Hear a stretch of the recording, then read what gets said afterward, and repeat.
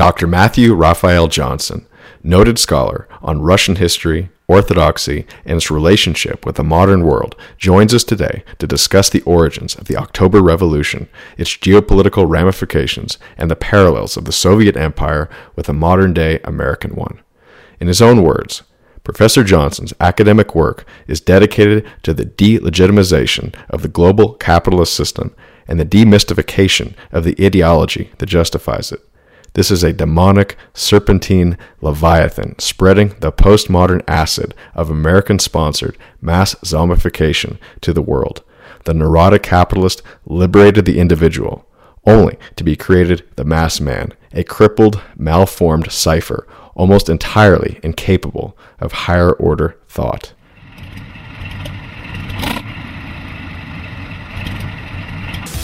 Well, I'm not a crook. I've earned everything I've got. The military-industrial complex.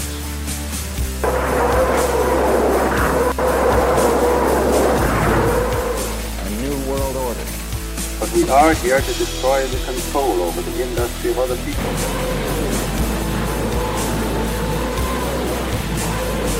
I did not trade arms for hostages. It's been time to be a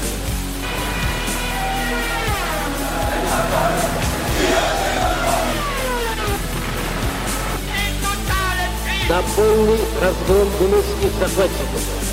Myth of the 20th Century Podcast. Welcome to the Myth of the 20th Century. I'm Nick, and I'm very pleased to introduce one of our most requested guests, Dr. Matthew Rafael Johnson. How are you, Dr. Johnson? You know, I got fired once from a university teaching position in 2008 because I assigned Rosenberg's book, Myth of the 20th Century, in a 20th century history class, believe it or not. And I got into some trouble for that. I wonder why. If we ever get an opportunity, if you're amenable to it, we'd be more than happy to have you back on to discuss that book, actually. That would be a very interesting show. Yeah. And I would also like to, of course, introduce my co-hosts who are present today. That would be Adam and Hans. How are you boys doing? Good. I'm doing all right. Kind of having a lazy Sunday. Well, it's comfy. We can talk about some comfy subject matter. The Dr. Johnson can be found. I'm sure many of our listeners are familiar with his work, but for those that aren't, please avail yourself of it. You can find the bulk of his material at roosterjournal.org, as well as his radio program that is published by Radio Albion. And he recently authored a book called The Soviet Experiment, which can be found through Barnes Review, which is a great publishing house, by the way. I own many of their books, and we'll be getting Dr. Johnson's book shortly.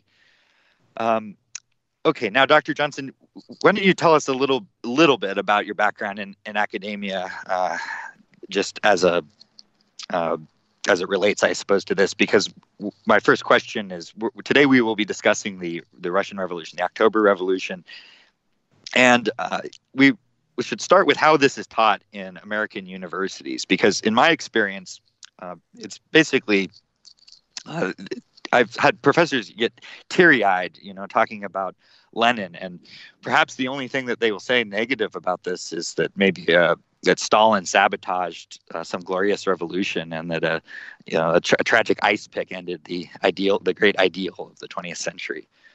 But what is your experience in dealing with this in academia and how it is taught today? You want me to start with my background first? Yes, please. That would be appropriate. Yeah.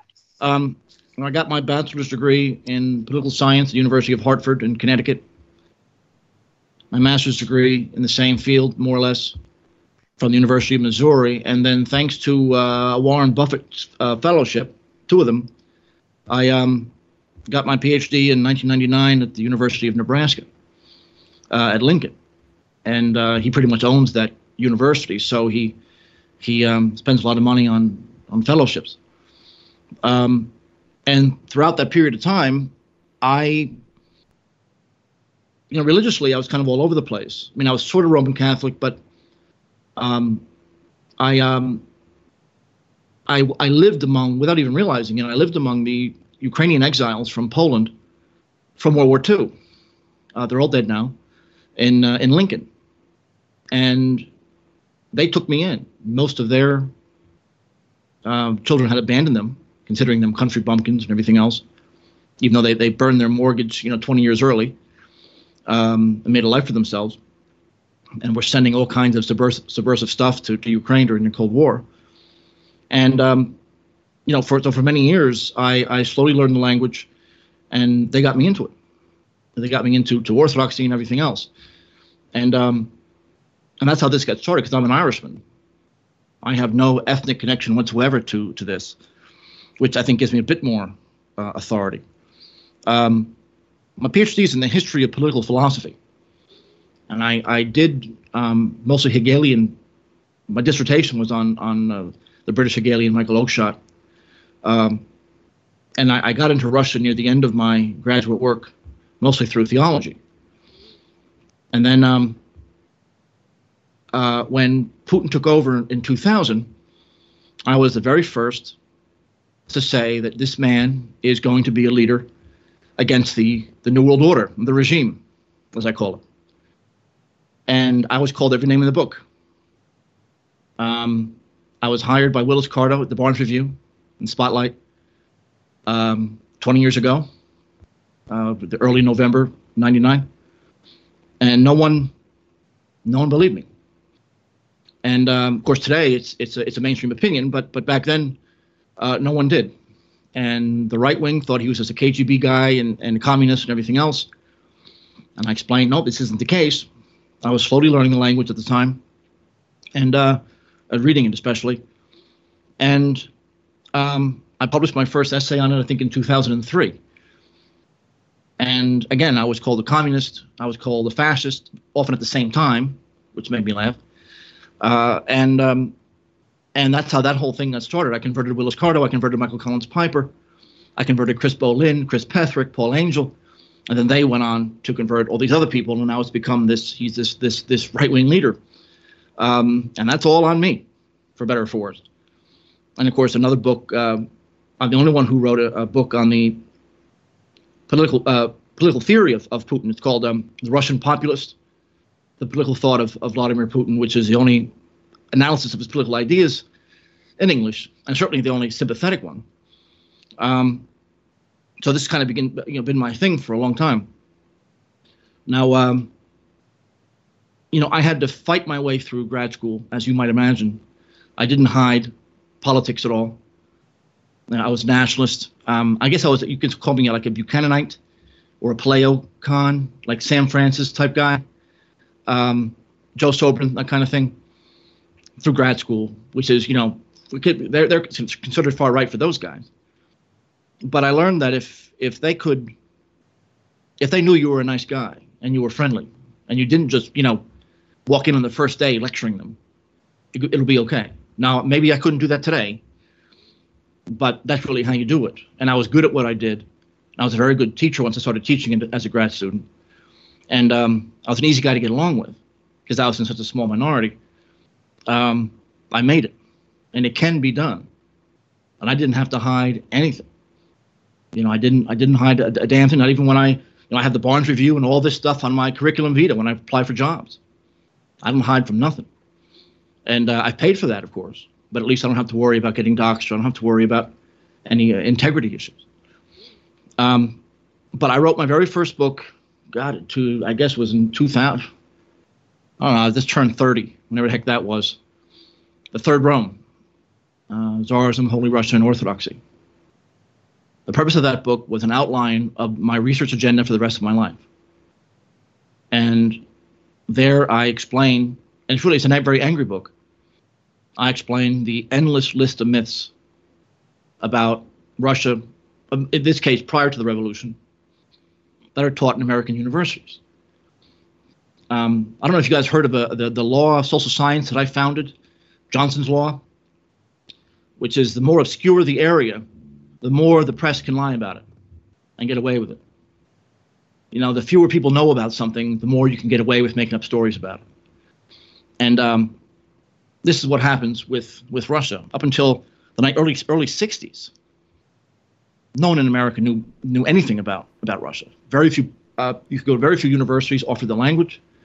unless you were of Russian background and an exile, it was a total black spot on American history and American thinking.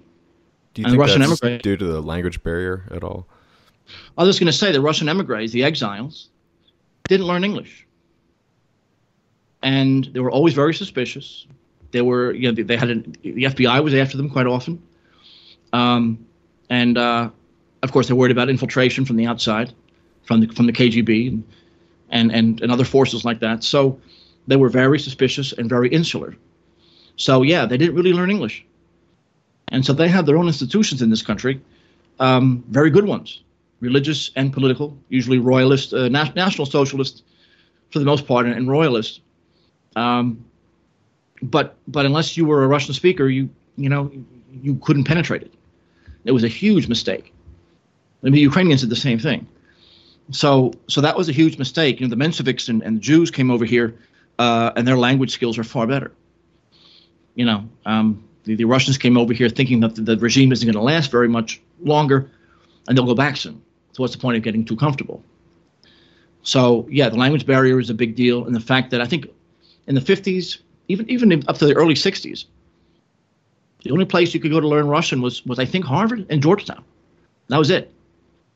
It was a total black spot, and so what ended up happening is the Mensheviks, the kind of liberal revolutionaries, wrote the histories, and those are still taken for granted in the American Academy today. And so I've dedicated my career to destroying these myths.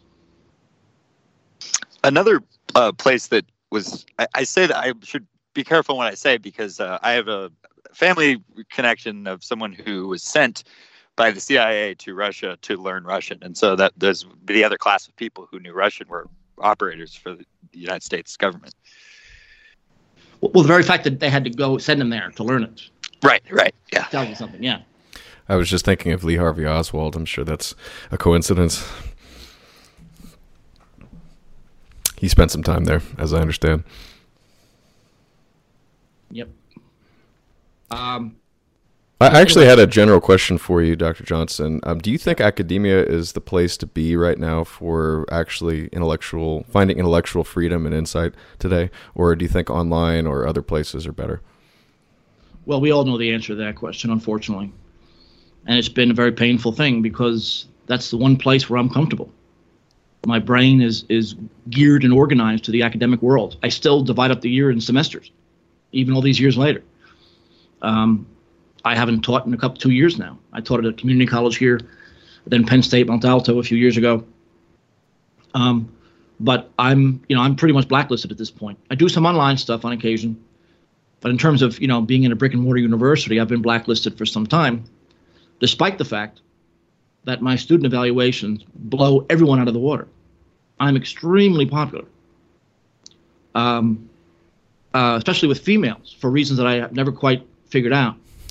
And when I got fired from Mount St. Mary's, there was a rally. 180 students protested that. It didn't get picked up in the press or anything, but of course it was ignored. So unfortunately, academia is one of the central pillars of the system, of the New World Order, of the regime, whatever you want to call it. It's one of the most, if not the most, corrupt institution in American society. To get tenure, you have to be an intellectual conformist. It is completely stagnant, at least in my field. And especially if you're a young white male and you're trying to get tenure, you live in fear and terror that you may say something considered racist or sexist. And they tend to overcompensate and, become the most radical guys imaginable. So to be a white male there at all, no matter what your political background, is extremely difficult. You have to watch everything you say. Universities monitor your computer use if you use the university server. And many of our websites are banned on most universities. It's really, and it breaks my heart because I really love the idea. But despite how good I am in a campus setting, I'm not allowed to pursue that anymore. So it's the worst place someone can go for any kind of intellectual freedom or enlightenment. Although I did it for a long time. I did it for 20 years. But there's only so far you can push that. Again, that was in the 90s. K-Mac's been doing it for a long time, although I think he's retired now. Yeah, he retired. Tiny handful of us, and it's a hard. The university is a little totalitarian state. Everything is under tight control, and every move is being monitored. The different, whether it be the gay groups or the black groups, they're watching everything you do. If you step out of line, they will hurt you. I've been there. My friend Dan Cleve from the University of Nebraska was driven out of that university. The basketball team threatened him because he was at Charlottesville with me.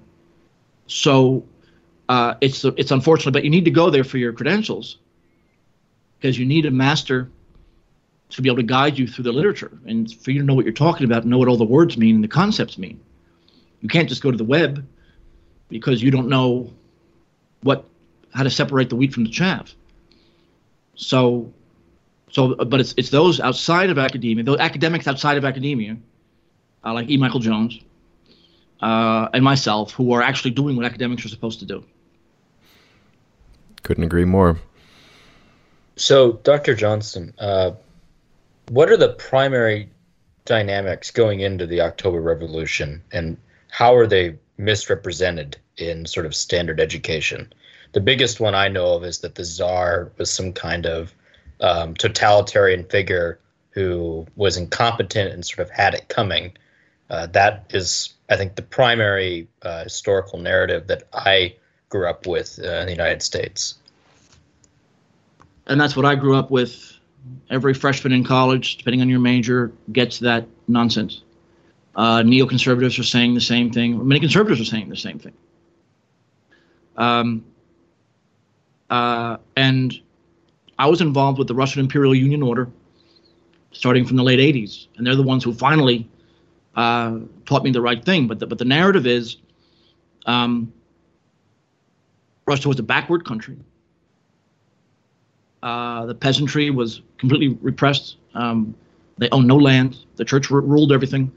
Either the church ruled everything or the church didn't rule anything. They were simply a under the thumb of the state.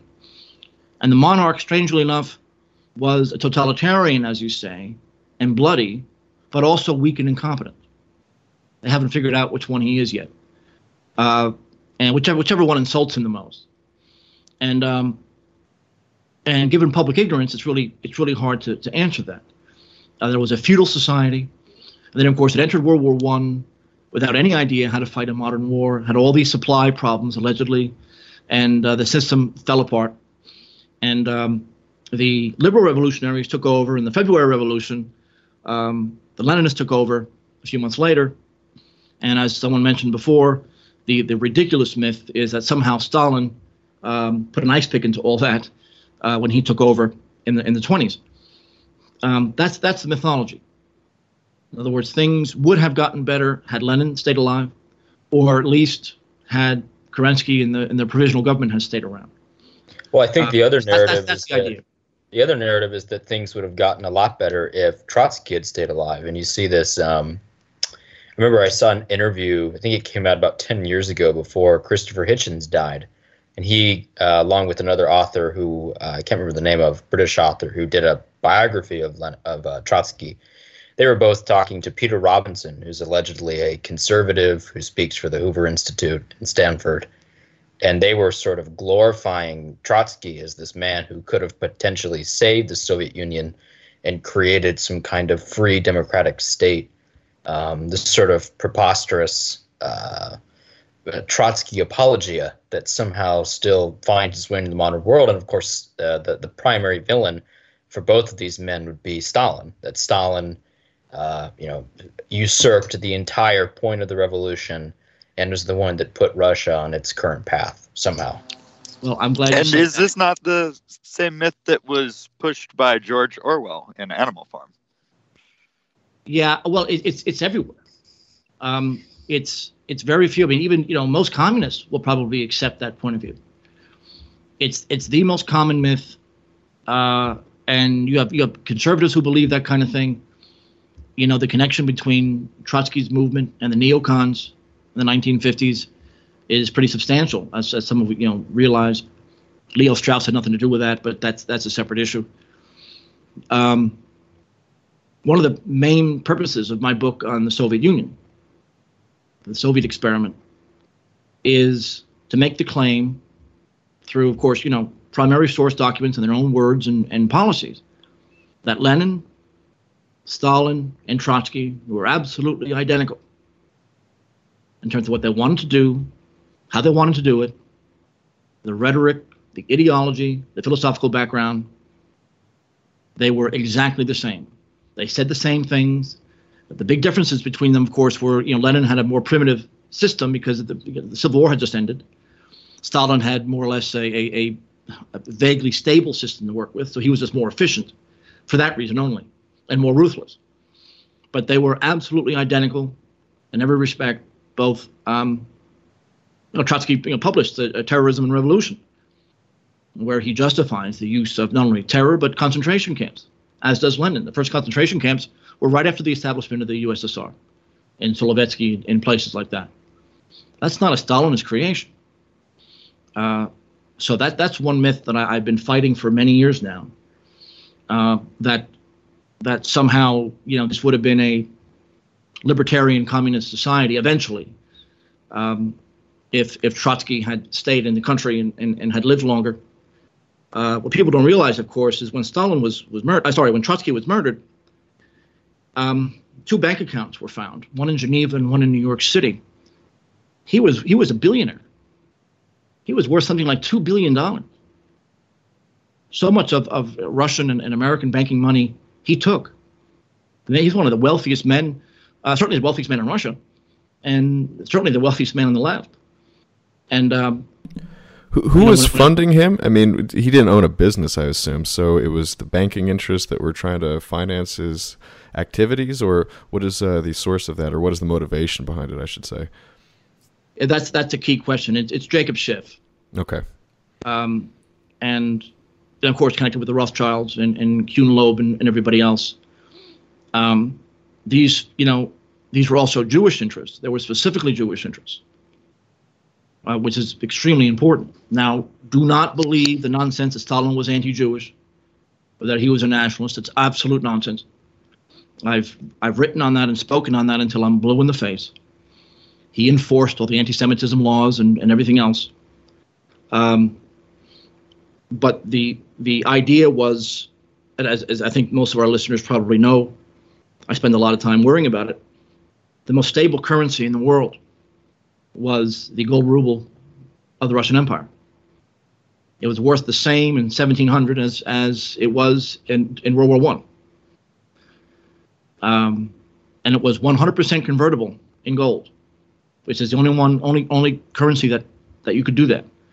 It was a purely gold-backed currency with the state behind it.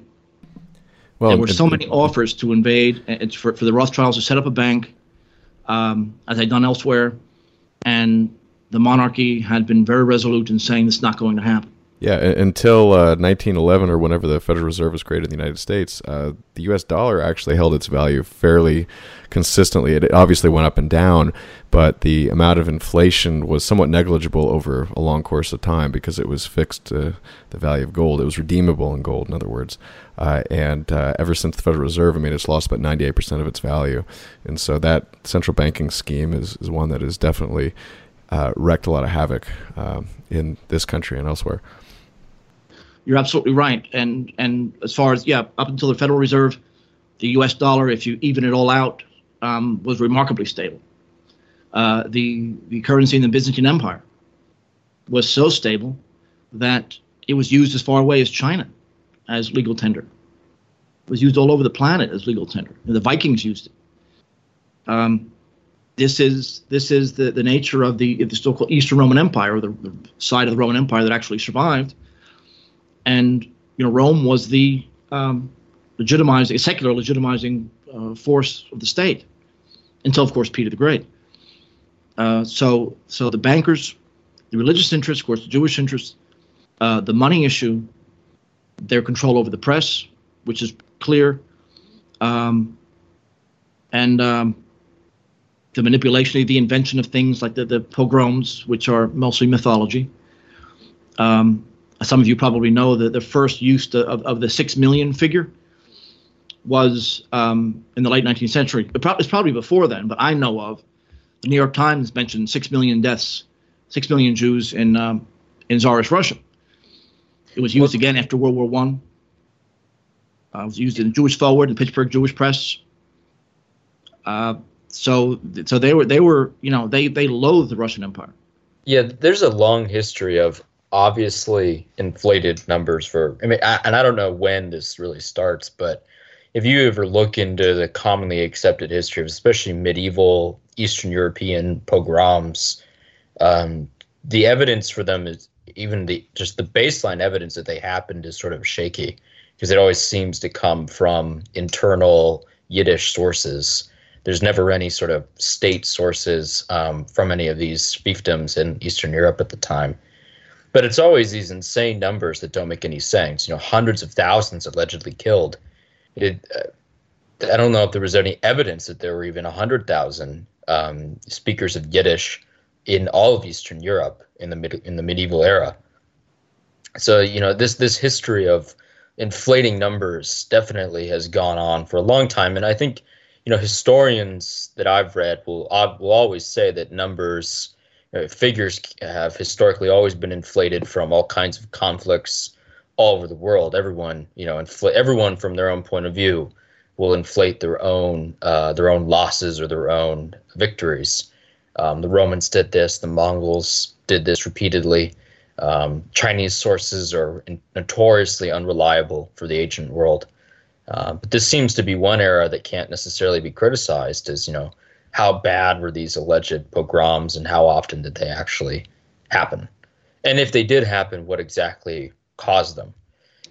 And this is kind of a good, I think, turning point for Solzhenitsyn's book, 200 Years Together, because that seems to be part of his thesis, that this relationship had been so sour for so long that Russians and Eastern Europeans had good reason to dislike the Pale of Settlement and the Jews that lived there.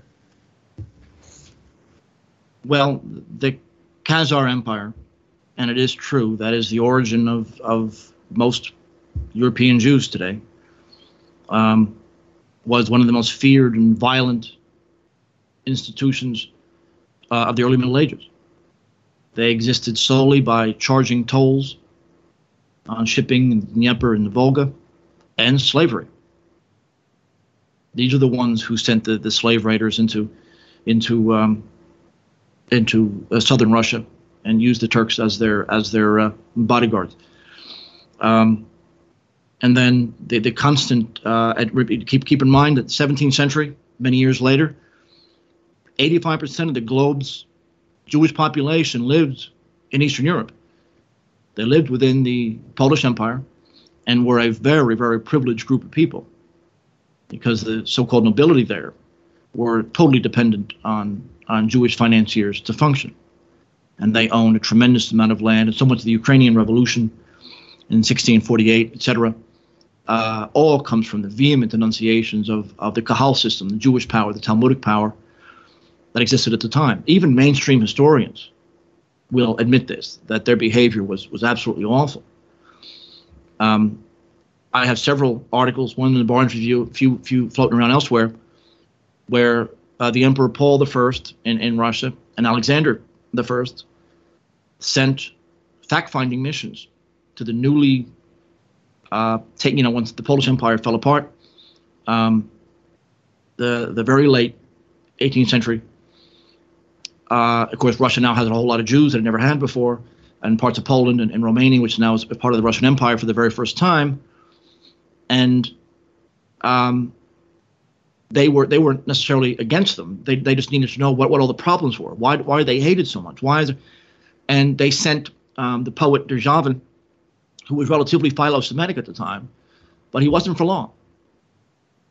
And he came back with a report. They tried to kill him for it, where he explains in depth why they're so hated.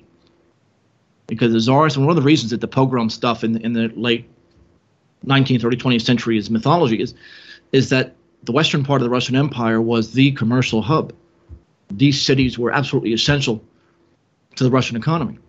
They could not have rioting there. They could not have these divisions there.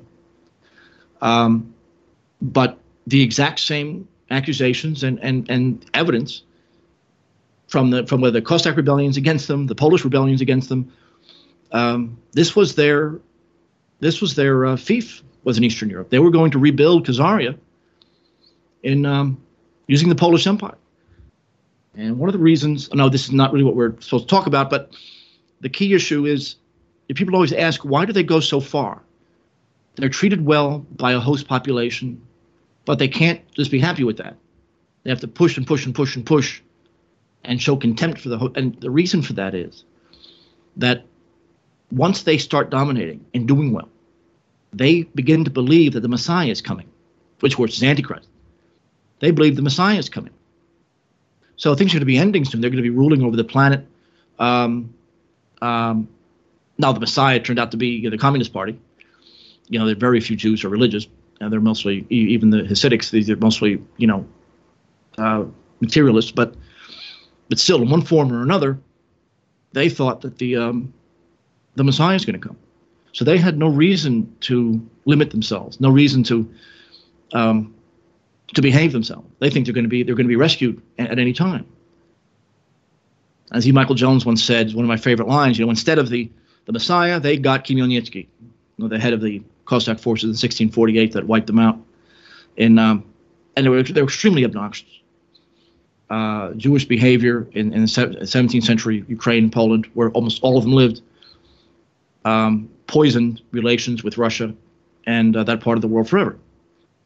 Don't forget, there's one part of the world where you can, on a daily basis, in public, condemn the Jews, for whatever reason, and it's mainstream. It's perfectly okay. Unlike here, where you can lose your job. There, it's to be expected. And this is the reason why. So, do messianic delusions help to account for the brutality that then comes to take place in the 20th century? I think it's an important factor. Absolutely. Because how many times do you hear that, why they're doing so well, they rule, they dominate, no one's messing with them. Why do they hate the host society? Why are they doing everything they can to corrode it? That makes no sense. I mean, no other wealthy minority. I mean, the Arabs never did that. The Armenians never did that. And that's exactly the reason why. Yeah, it's a delusion, and it always ends up with them in trouble. So to be specific, some of the irritating behaviors that were causing some of the animosity towards the Jewish population included the infamous usury. There was the trading and somewhat promotion of alcohol, it would seem, actually production and promotion and distribution of alcohol. What else were they doing that was so obnoxious? I mean, on a personal level, I can relate to some of the Jewish personality in terms of the pushiness and the aggressiveness, but what were their specific crimes? Because you are among very few, I would say, in the Anglosphere who actually understands the Russian language. So what have you seen and read and heard from primary sources that could tell us specifically what was going on back then, Dr. Johnson? Yeah, and that's really the center of all this. The accusations are surprisingly the same no matter where you go. And all the places they've been kicked out of, the list of reasons are shockingly similar. As you said, usury, charging interest, the fact that their network can get money more cheaply than any other person. They could undercut their competition because they're a tightly knit group with international connections that doesn't charge interest with each other, but they do the outside. And that gives them a huge advantage. No one knows what they're saying, especially back then. That's a huge part of it. White slavery was always one of these accusations.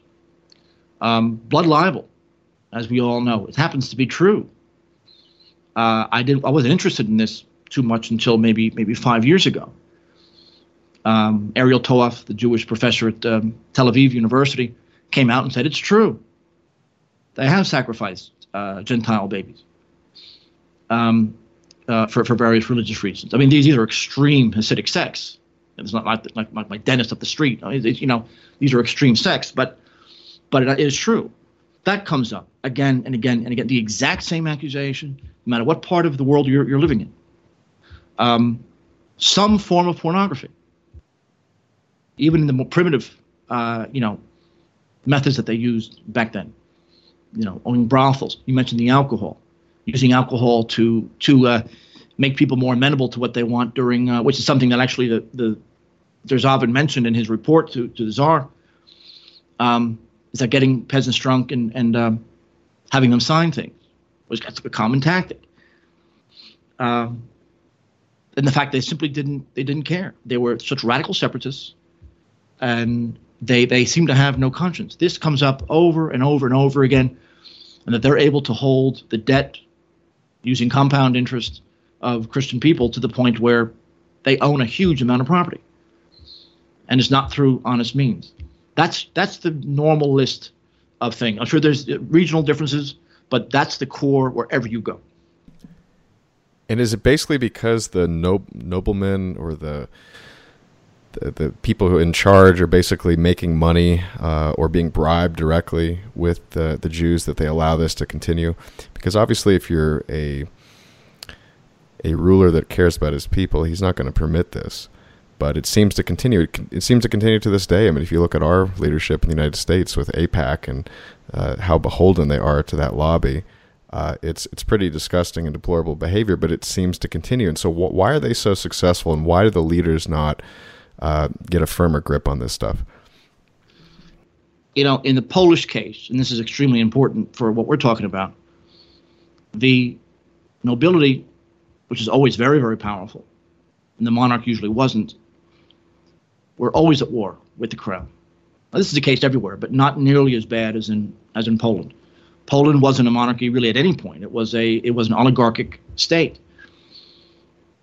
Building up an economy in the cities of actual Poles in normal trade and agriculture, like you would see in parts of England, was out of the question, because then the monarch could take advantage of that. So they brought in, these Jews were invited in. And this goes back to the 13th century. It's even earlier than that.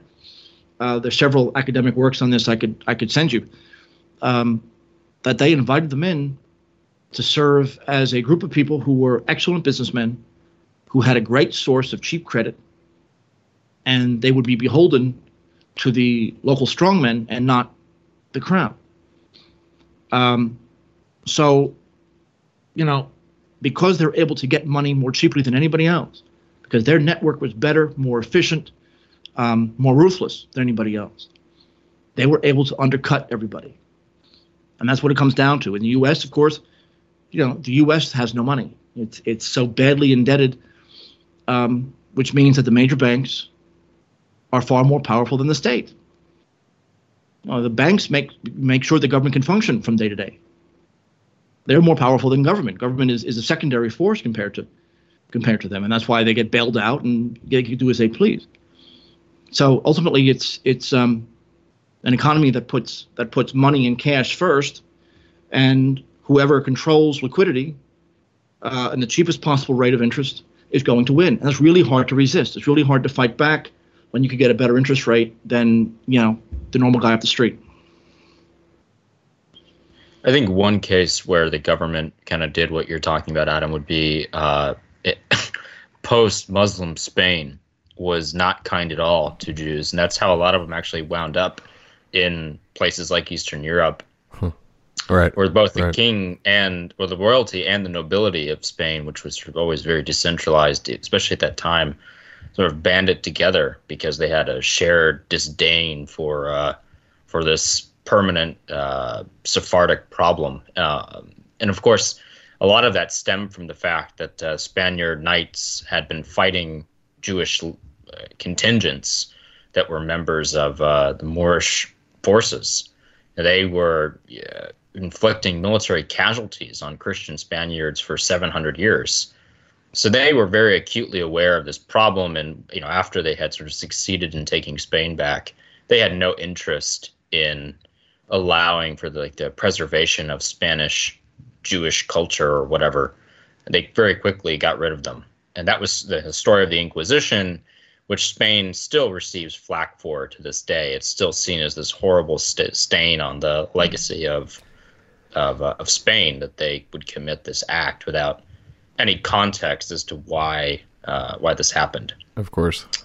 But Dr. Johnson, have you been able to read Solzhenitsyn's book? The translations that have come out in English have been sort of spotty and hard to find. Yeah, it was pretty funny because the one I was looking at, it kept referring to the Jews as tax farmers, and I don't know if that was just a lost in translation ism, but it reminded me of one of the things that Stefan Molyneux calls governments today. But so I'm imagining the actual Russian version is probably a little bit more succinct and clear to Hans' question. I read it when it first came out in Russian. Or at least when it was first available. And to this day, I don't think there's a full English translation that I'm aware of. I'm not secure enough in that to do one myself. I don't think I'm that good. I'm good enough. But for my purposes, but not for something like that, I'd be too worried about it, especially for a guy like him. There's a guy's more competent than me in that respect. The tax farming idea is right. The Romans used that phrase. There's different terms for it. It just refers to the fact, and again, this is all quite relevant to what we're talking about here. Tax farmer is someone who gets a monopoly to. This is actually another one of the complaints that they get. They were used as these tax farmers, in a sense. They would get the monopoly, patent from the state to collect taxes, and they were given a quota, what the government needed. Anything over and above that they can secure was theirs. So that was their profit. So they had to lie. They had to misrepresent the government's position for them to get any kind of profit out of it. And that's what the so-called Romans had to worry about this stuff. And it was so easy because they were so good at it. You know, it's so easy to say, let them do it. You know, we're going to get it. We're going to get our share. But they had to lie and cheat in order to get their profit from it. So they had to, and back then it was not that hard to do. The way documents were. You couldn't go online for things, and actually that's where the nobility failed the people so much. The structure of politics in Europe seems to be that there's only one real division, and that's between a monarchy and oligarchy. The monarchy could be a military government or just a strong centralized system like you have Putin in Russia. And oligarchy is pretty much anywhere else. The rule of oligarch people with money, whether they have an aristocratic title or not. They are constantly at war with each other. They are never allies. And Russia came closest to building this thanks to Ivan the Terrible. But that's the central issue. In most places, they failed to get a hold of their nobility. And using the Jews in this respect was one great reason why. I guess Russia came the closest. The Byzantine Empire came fairly close to creating a. The monarchy is based on the common good. Oligarchy is based on the personal good, the individual good. No sense of the collective. That's a very, very general division, but that seems to be it. And you see it in various guises in every European system. Today, of course, in the West, it's pure oligarchy. I doubt we'll be seeing a Pivar and Volokhonsky translation of 200 Years Together either. Well, I don't. I've heard that it exists somewhere. Not that specifically, but I've heard that there is one, but I can't find it. I've been hearing this, by the way, since Alcide Bar interview.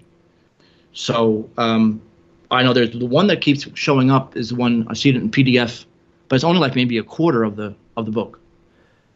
And it's excellent. I use it all the time, but that's only a piece of it. So how did the Western media and academia respond to its release? Because Solzhenitsyn is still treated, he's still held in esteem to a certain point by the Academy, or at least his primary books are published by major publishing houses, and I suppose he's still taught. But of course, this aspect of his work is not taught. since you read it when it came out, what was the reaction? So was it just something that was hoped to be brushed under the rug and not talked about? Yeah, there was very little of it in English for a long time. So very few people were talking about it. You would see it, remember, a few brief reviews in leftist publications, and the Jewish Forward, places like that. But yeah, the attempt was to repress it.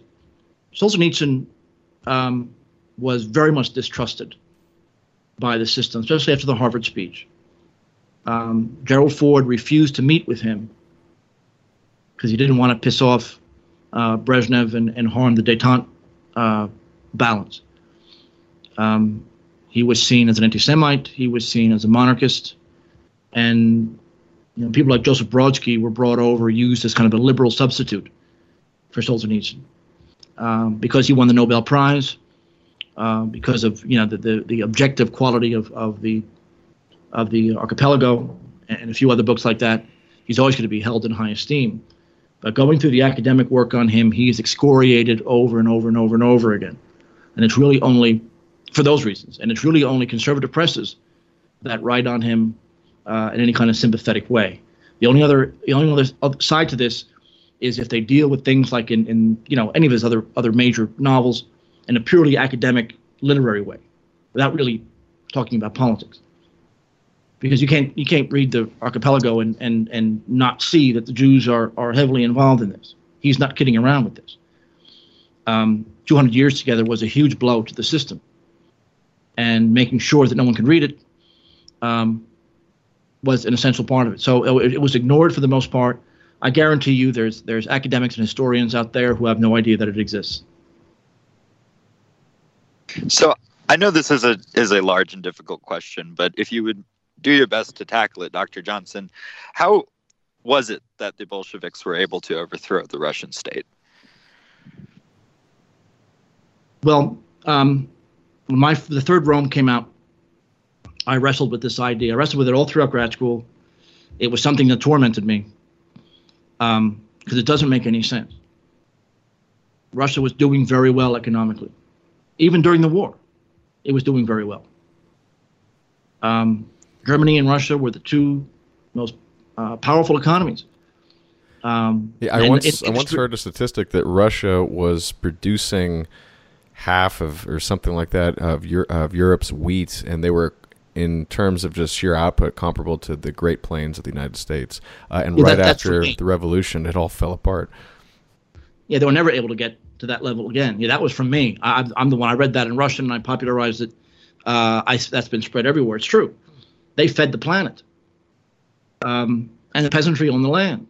95%, at least 95% of the landlords were actually peasants, either in a commune or as individuals. The system would work. You had local democracy at a tremendous, in the Zemstvo county system. The commune system was purely democratic. Taxes were very low. The cost of living was extremely low. And when, of course, they discovered oil in the south of the country, that's it. The British went nuts. And that's when there was, and so the concept was eventually, how from London's point of view, we can't take on both Berlin and Russia at the same time. We need to get them to fight each other. How do we do that?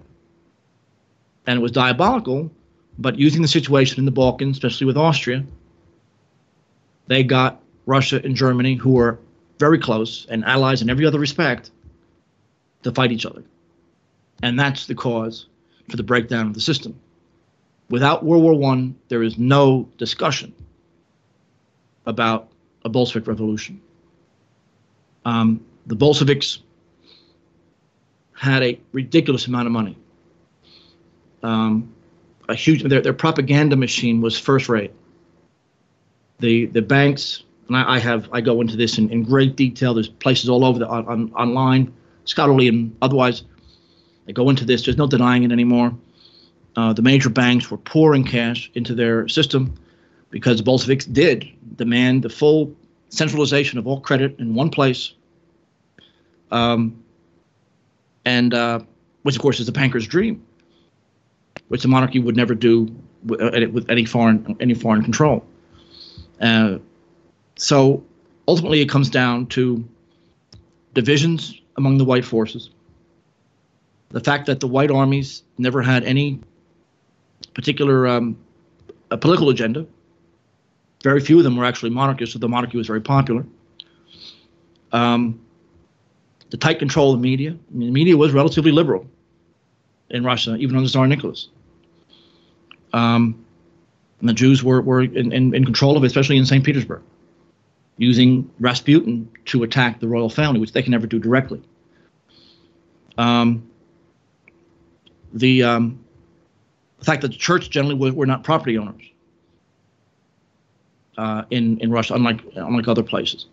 It was under the synodal system, so the state had a certain control over it, financially speaking, anyway. They didn't own huge estates like they did at other times. The white armies only said we're gonna call a constituent assembly and we'll get this once we win. But the communists went in there with a very simple, basic, easy to understand program.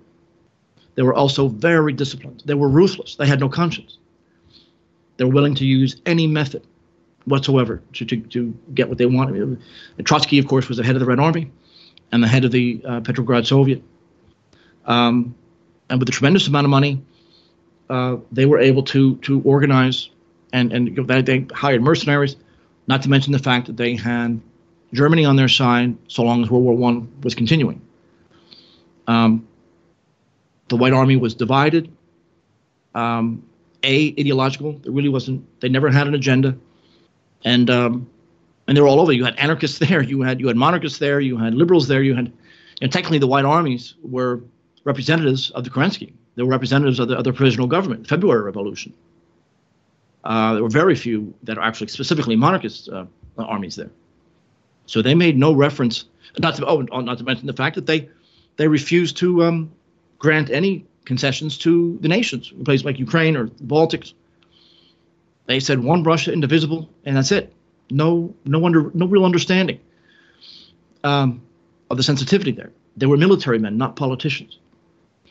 And the press spread the idea that they were anti-Semites, of course, because any anti-communist was automatically an anti-Semite at the time. And also, don't forget, it's very important to remember that no one really knew what a Bolshevik was during the Russian Civil War. Very few American politicians had any clue what a Bolshevik was. I mean, you should hear or read the American press at the time. It's laughable. They don't know what the hell's going on there. The New York Times was calling the Cossacks Apache Indians, because of the top knot that came out of the top of their head. They didn't know what the hell to call them. They didn't know anything. They had no idea what the Bolshevik agenda was. They claimed to believe in private property, and they needed a strong state that was going to be anti-German to control the German Empire. So put all these together, and the whites, unfortunately, while they had lots of advantages, they were going to lose. And I should add to that the American press that did go there were sympathizers, such as people like John Reed, and then later Walter Duranty and George Kennan. Let's make something very clear, and I've written on this since I was 25 years old. The Western powers, the Entente, Great Britain, France, the U.S., didn't give a bullet or a penny or a kopeck to the white forces. In Kornilov's and Denikin's own writings and diaries, they say, we got the money. No one wants to sell us anything. They're so vehemently opposed to us. So there was an ideological bias against the white forces, because somehow people got the idea that whites were monarchists and they were going to restore the Tsar and slaughter Jews for some reason. And so the propaganda war was one. The propaganda war may even be the number one thing. They control, communists and the left, the media controlled information. Remember, Trotsky was working for the Post in New York. Karl Marx was working for the major presses in Germany. These guys already had jobs in the American press. And George Kennan was working he was backed by Jacob Schiff. Yeah, and again, the average American didn't know anything what was going on over there, didn't know anything about the banking cartels, and they believed what they were told. So what interests were the American forces sent to secure, and the American forces and the Red Cross mission, et cetera? What interests were they there to protect? Obviously, the interest was not to defeat Bolshevism. And they could have done that in 10 minutes.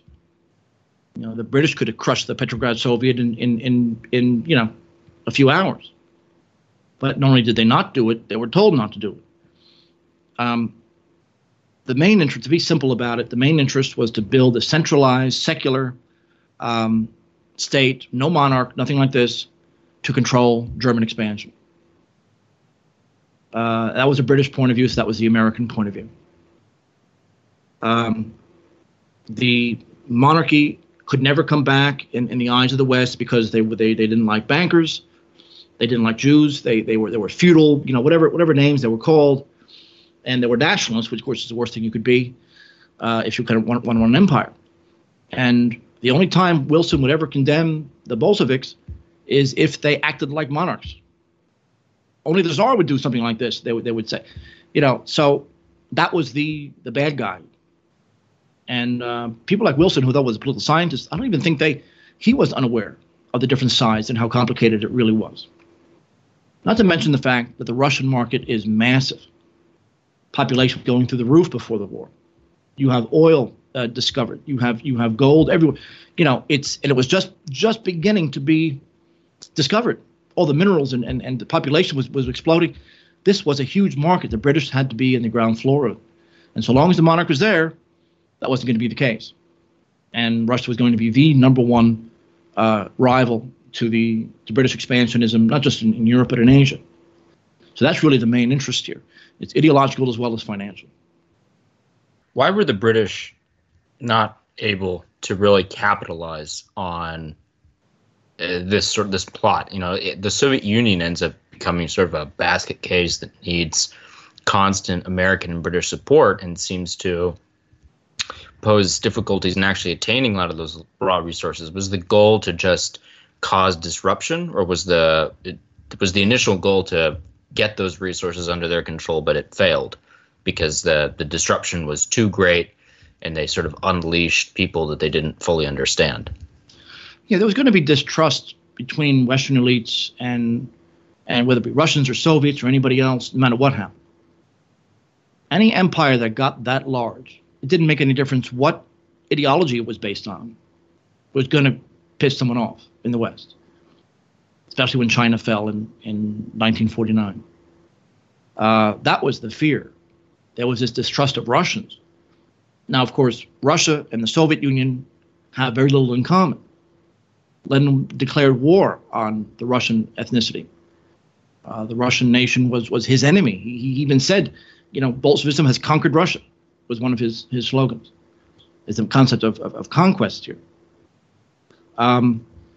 Western capital, as you know, built up the USSR. But the profits from this only went so far as, and of course, Adolf Hitler threw a monkey wrench into all of it. The West helped them rebuild. But very quickly, the system became so heavily based on heavy industry, didn't make the jump to light or consumer industry like consumer electronics and things like that in the 60s. They never made that jump because of the nature of the system, and depreciation really took over very quickly. And as you know, the Jews jumped ship probably in the early 70s. And all of a sudden, Soviet patriotism became this anti-Jewish idea by the 80s. Very anti-Zionist, which Putin has inherited. So it's definitely a complicated thing. I think Western companies did make a big profit there. There was never any sanctions on the USSR. Trade and whatever you wanted was perfectly okay, except starting in the late 70s with the Afghanistan invasion was the very first time, and even that had all kinds of exceptions to it. Ronald Reagan used to complain, saying, I would love to, they're sending computer equipment, they're sending things that could be used in missile systems. and I can't stop it. I can't tell these people who to trade with. Yeah, there's sanctions on a nationalist like Putin. There's sanctions on Francisco Franco after World War II. On the USSR, there's nothing of the kind. So I think the West continued to profit from it until Hitler destroyed it for a while, and then very quickly after the war, it mismanagement under Khrushchev, the Virgin Lands disaster, then the agriculture could never get it right. The collective farming system was so bad, and the one thing the Gulag system is something they could never get around that. It was never considered as bad as Hitler's system, even though it was far worse. And so there are certain things they just couldn't get around. So, but that's the reason. They profited in the beginning. Hitler destroyed it. After Khrushchev, it just got too lumbering and too big, and depreciation took over. So, am I correct in the way I look at it? It seems that the Europeans, I think the events of the mid-20th century demonstrate this. Europeans seem to have a much better understanding of what was happening in the East than Americans. Why do you think this is? Is it just a geographical proximity, or is it something about the ideological nature of the American state that made Americans more amenable to Bolshevik propaganda than Europeans? Well, Bolshevik propaganda came in different forms. I always like to say the word Menshevik propaganda. It was a provisional government. That was the ideology, the kind of moderate socialist that took over. And Leninism was considered an outgrowth of that. And of course, like you said, Stalin, according to them, changed everything. There's a very specific reason for that. It's not true, but they had a reason for doing that. The difference between Americans and Europeans, it is geographic proximity.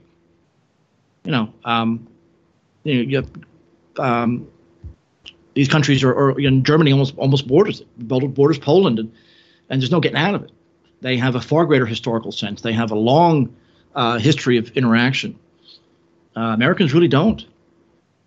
Americans are terrible historians. They have a terrible historical sense, and because the U.S. isn't really a historical nation, it's a modern nation.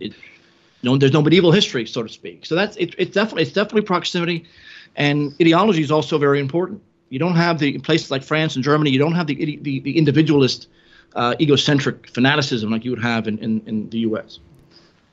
Do you see similarities between the liberal internationalism of Woodrow Wilson and Bolshevism from an ideological perspective? Oh yeah, of course.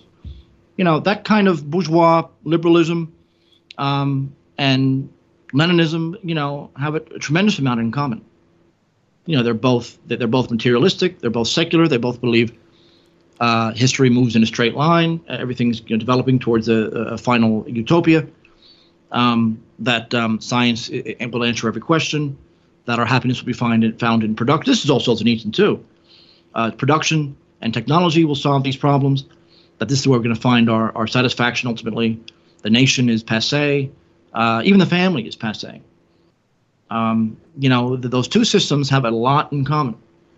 How they ran the state is a different story. But in their ideological foundations, they're very, very similar. Solzhenitsyn said that at Harvard. And that's one of the things that pissed off the system such that they never quite forgave him for that. You mentioned World War II just a moment ago.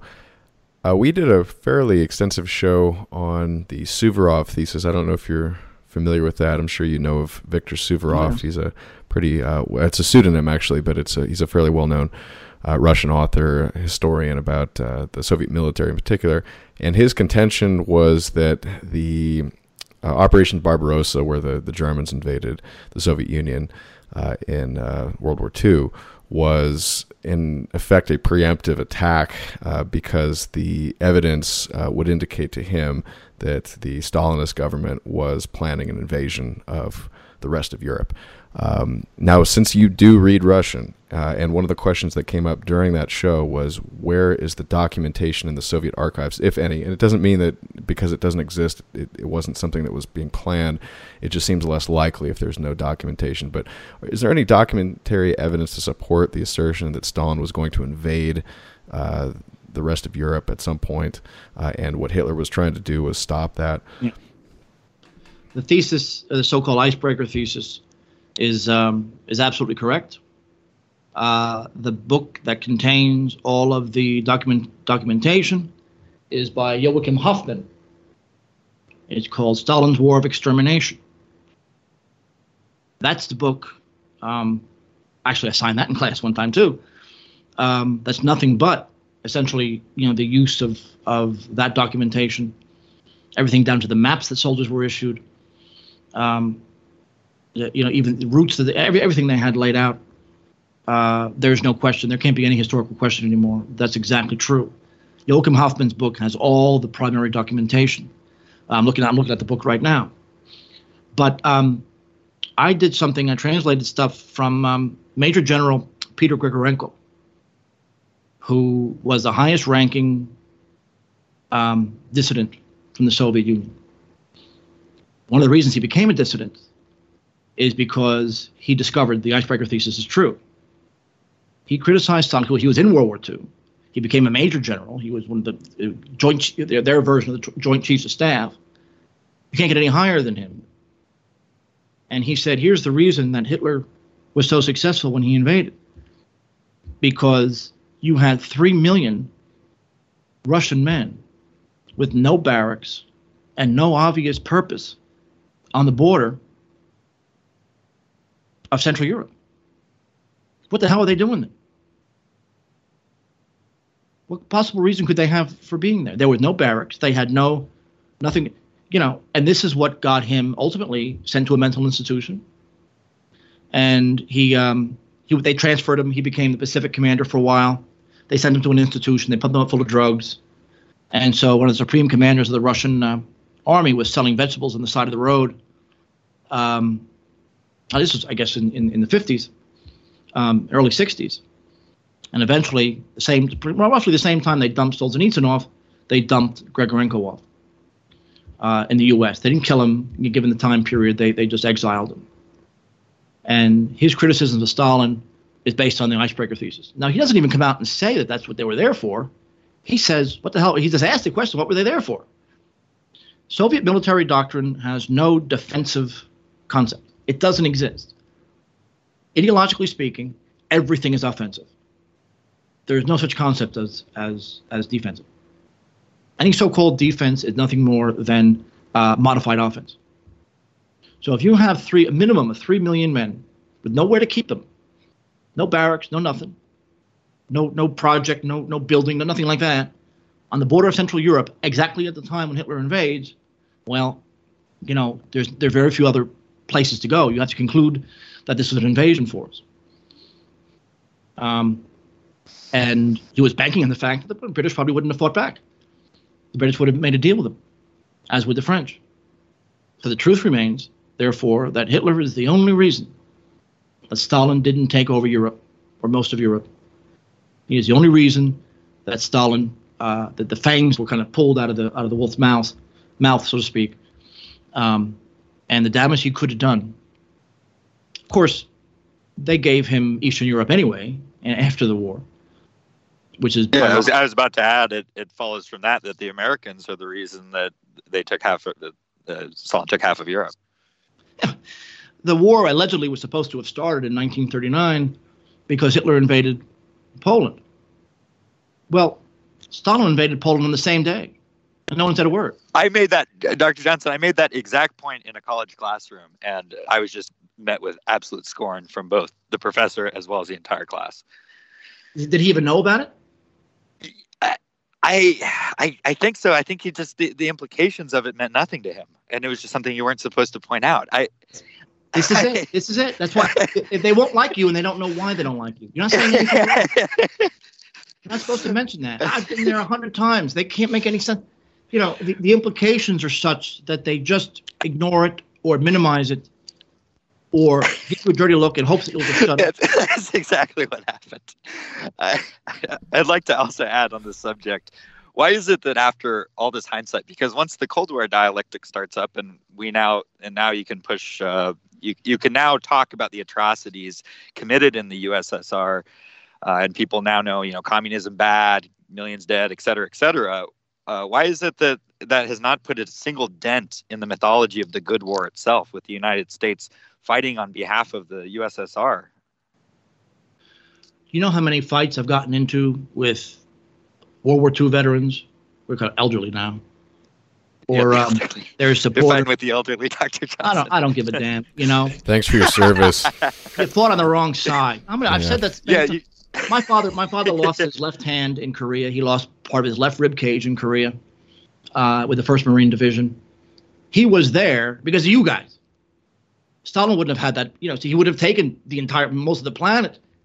Every Vietnam vet, every Korean vet, everyone who fought in the Cold War wars from Nicaragua on are there because Hitler lost the war.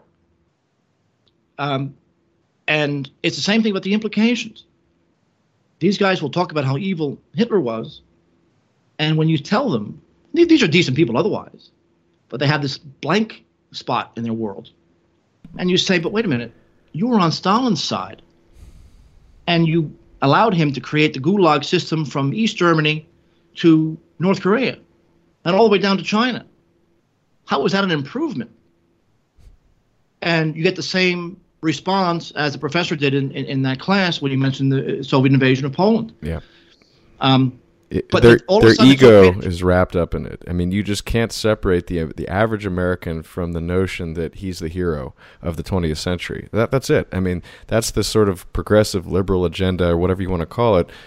It's become the New World Order, effectively. But the American, astonishingly, still views himself as this crusader for justice. And I think if you rob him of that, it removes a lot of his self-esteem, and I think that's why you get that backlash. I've been doing this for a long time now, and I'm worried about the psychology quite a bit. And these are otherwise intelligent people. When 9/11 happened, I wrote the very first article questioning the 9/11 narrative. I wrote it on the very same day. I was there, and I said, "Did you see any planes?" That's the real debate right now. Well, I was right by D.C. There was no plane there. Yeah. Right. No, what I asked was, I remember, and I said this to John Tiffany at the time, when the last plane hit in New York, about 15 minutes later, the announcers in every station said, this is Osama bin Laden's work. I said, how could they know this? Yeah, no kidding. They never mentioned anybody else, no other group. You know, the man was sick in Pakistan at the time. He had severe kidney problems. He died at the end of in December, according to the New York Times, he died in 2001, the end of 2001. They froze all his accounts after his attack on the USS Cole. How could he have done this? And why was no one else mentioned? And all these kind of groups in the world, the one group that refused to take responsibility was his. And the Taliban, who had nothing to do with any of this, condemned it because too many innocent people were killed. Now, I could go through this, and no one could deny that. I mean, I watched it on numerous stations, and I remember talking about that very day. I was talking about it with people, friends of mine, people I know and respect. And after a while, of course, they agreed with me. What are they going to say? No, they didn't say that. So, but they'll agree with me. And they say, oh, yes, it's true. It's very odd. I never thought of that before. But then 24 hours later, I'll hear them saying the same old crap to someone else, as if they never talked to me. And the concept, the psychological concept is whether it be 9/11 or World War II, you think of the average American, which is, I know, hard for any of us, who's doing okay, middle class, he has a family, working for a corporation, you know, kind of neocon maybe, he collects Civil War books, you know, and he knows what would happen if he accepted our point of view. He knows what would happen to his social life. What would happen to his marriage? Because once you find this stuff out and believe it, you just can't shut up about it. And he knows that he's now going to become slowly but surely a pariah. He may lose his job. He may lose everything. He may lose his marriage. He may lose his kids. That has far more to do with keeping people on the plantation than any kind of intellectual issue. And after a few beers, there's a lot of guys who will agree with me on this. Need a few beers to get them to do it, but I've been doing this for a long time. This is exactly what they say. You know, I've had professors say, again, after a few beers, you know what? I have a good gig here. There's nothing I can do about it. I can't change anything. You know, I'm not going to mess this up. look at all the hot undergraduates I see every day. I'm not messing this up. I don't have to do any work. I get 100,000 a year with I'm not messing this up. To do what? To end up being like you? No one wants to be like me. So it's really, what do you say to them? Except, this is what human life is. You're supposed to be reasonable and rational. You'd be a very good slave. But, other than that, what are you supposed to say?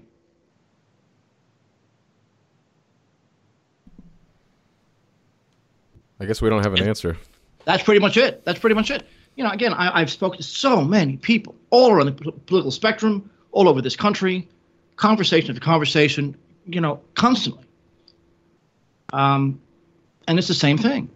Ultimately, they can't deny this. I don't care what issue you're talking about, 9/11, the Osama bin Laden, any of these issues. I don't care what issue. They know that we know, or even JFK for that matter, who killed him. But the implications are such that if they began talking like this, they're in a lot of trouble, and it's just not worth it to them. Everything to lose and nothing to gain. Well, the good news is that we know that history is driven by fanatical minorities, not majorities. And well, fanatical is important. Fanatical means guys who get stuff done, guys who don't care about stuff. Fanatic doesn't care about that kind of thing. Speaking of fanatical minorities, I did want to ask you specifically about the execution of Tsar Nicholas. Was there, in fact, a ritualistic aspect to this execution? One of the best segues I've ever heard in my life. Yes. And I have a book on the topic.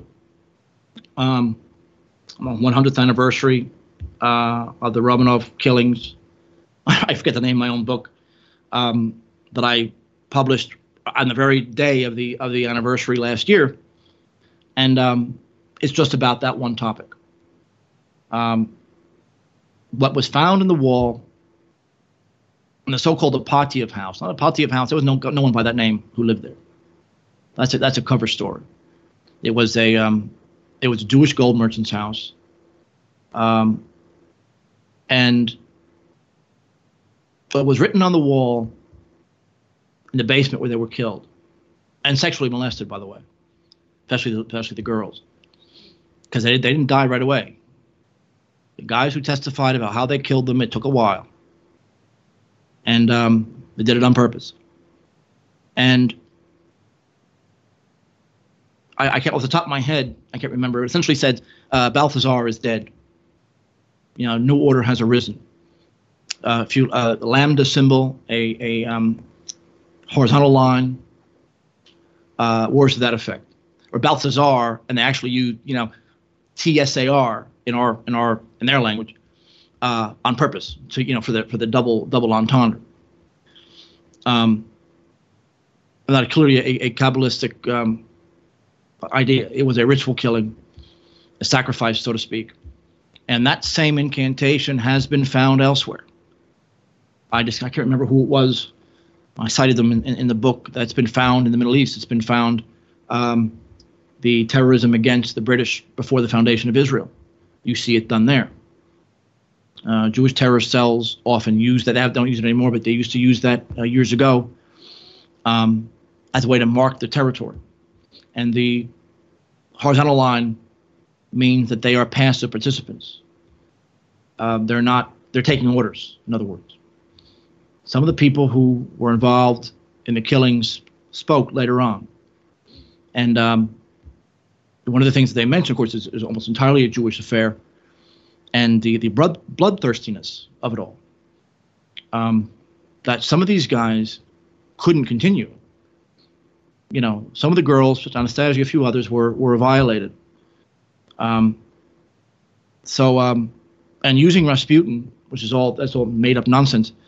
Using Rasputin as a way to attack the royal family gave them this kind of excuse to defile Rome, to defile the last Rome, third Rome, defile old Rome. This was a tremendous victory. It was an extraordinary victory. So it had a ritual effect in that sense. And the greatest guess, the greatest epidemic in world history started then. The Spanish flu started a few months before then. The day of the execution, a new strain was found that was invincible. No antibiotics could be used against it. And it killed more people than any other epidemic in history, and wiped out massive numbers. And no one even talks about that for some reason anymore. But I think there's a connection, certainly with the new strain of the virus, on the very day of the execution. But there was this, like you would start, Star Wars fans would say, there's a disturbance in the Force. There's this disturbance in the balance, because Rome is the balance. And who was the Roman jurist who described the Jews as the fomenters of a universal plague? I think it's Cicero. Okay, yeah. Cicero talked about him a lot. Interesting coincidence. Yeah, so that's it. In the Talmud, Rome was excoriated. They use different names. Rome is the enemy. And that's why monarchy and any kind of centralized, whether it be military government, is always going to come under attack from these people. The Talmud excoriates these kind of governments. So they've been preparing for this for a long time. Remember, when we use the word Jew, and when they used the word Jew back then, they were not referring to Karaites. They were not referring to Samaritans. They were only referring to Talmudic Jews under the rabbinical system. Can you distinguish at all between the Torah and the Talmud, and the Jews that follow the different forms of that book? Adam, real quick, before you get into that one, I just wanted to say, and it's because the reason being that military government, Roman style or monarchical government is more immune to the influence of money power. Is that not correct, Dr. Johnson? You are absolutely correct. And my latest book, I'm a busy guy, is I'm the only guy, apparently on planet Earth, that's defending the military governments during the Cold War in Latin America. Not just Pinochet, but a whole bunch of other. Everyone had one down there, apparently. These were Perón. Yep. Yeah, Velasco and Brazil and had one too. Yeah, they all did. And these were good men. Very few people know anything about them. They're considered, other than Pinochet or Perón, other than those two, everyone assumes that they're evil. And when you read about them, they actually were quite the contrary. And for the exact same reason you say, they were immune to it. The U.S. never supported those guys. They were nationalizing American industry. There's a funny anecdote in Bronze Age Pervert's book, Bronze Age Mindset, about, I think it was Paraguay's military governor or one of those smaller countries in South America. But he basically made the anecdote that this guy lived, breathed, and even slept his nation. He would get up at 4 a.m. and go to bed at midnight, and every waking moment of his day was dedicated to his country, because he was that vigilant. And obviously that's an idealization of what you're looking for, but it's that sort of ruler that really does care, and it makes me think of Putin again. And I have some thoughts on that later in the show. Once the ruler, the ruler should be the first servant of the state. No, the leader is one who serves, and usually is the first in war. I mean, they don't declare war and go have someone else go and fight it. Yeah, that's right. The Greek Polish. These men fought it themselves.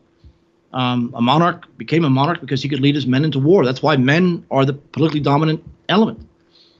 In Latin America, it's a lot of these guys, under the idealization who you're talking, I can't think of who you mean, but I know who the military governor who you're talking about.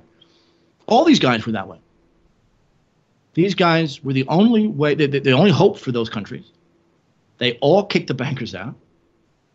Pinochet may have been an exception, but even there, he was not allowed to enter the U.S. So I don't know what these people are talking about, that they were somehow aided by the U.S. It was never the case. They nationalized property. My favorite is General Velasco in Peru, who was an open National Socialist, and the other one who called himself a National Socialist was General Chung-hee Park in South Korea. It's funny, in Peru, I think they actually used the German helmets, the Stahlhelm. I don't know if that's because of his ideology, but it's something I definitely took notice of. And in Argentina, too. Well, yeah, and in a recent episode, we discussed the German war ace, Hans Rudel, and he was given refuge in several of these countries. Yeah, makes sense. Before I was just wondering if you could speak a little bit about the Talmudic and Torah Jews. I've heard from people who are very critical of some of the Jewish influence in the world try to make that distinction, that they're not necessarily anti-Semitic. They abhor the interpretation that the Talmud teaches to the Jews. Do you put any credence in that argument? Yeah, the Talmud is, we consider modern Jewry. That's what we're referring to. Michael Hoffman has argued constantly and consistently and with great academic ability that the so-called Torah has no relationship to Judaism whatsoever. There is no God. There is no religion. It is a secular, materialist ideology. Like the Sanhedrin, we're basically a secular materialist group of people, and enemies of the Pharisees as the result. The Talmud came into existence, at least its origins are during the exile in Babylon, where, of course, they immediately rose to the top. They became very powerful and deeply involved in the esoteric, magical cults. Again, it's where most of the banking stuff comes from. Of course, ancient Israel, the prophets especially, you couldn't have anything to do with this stuff. The Talmud excoriates the prophets of the Old Testament, excoriates them. That's why there's no connection between the Torah and the Talmud. They're two different religions, two different groups of people, ethnically, two different everything. So I'm one of the few people who actually read the whole damn thing. God, volume after volume after volume. We had it at the University of Nebraska in the basement. It's horrible. But you have to know what I'm sorry for your loss, Dr. Johnson. Yes. I appreciate that. Some of it was just so irrelevant and technical. But for the most part, I read the whole damn thing. I can't believe I did it. But that was in the before the internet. That was 95, I guess. But you can't read it without having a glossary, because they don't use words the same way. They refer to Christ. They use different pseudonyms, and you have to know what they mean. The glossary comes from the Jewish Encyclopedia. So that's a lot of work going through this. But damn, you learn a lot about that group of people. And of course, it is a purely secular, materialist ideology, and a supremacist ideology. Now, the one group that was at war with them were the Karaites, who refused to have anything to do with the Babylonian Talmud and the ideology that it created. During the Spanish Inquisition, as you mentioned, the Karaites were wiped out in Spain. I've seen pictures of they're getting their tongues cut out by the Talmudic rabbis. And a rabbi is Talmudic by definition. That's what the rabbinical system is, and the Kahal system in Eastern Europe is based on the Talmud. What we consider Judaism in the normal sense today is purely Talmudic. A Karaite isn't a Jew in any normal sense of the term. They're someone who may reject the gospel, but have nothing to do with. And I guess the Samaritans would be another example. There's a few other small groups that used to be very big, but have been wiped out by the Jews. And of course, no one knows anything about it because the victors usually write the history books. But the Inquisition in Spain was used to wipe these guys out.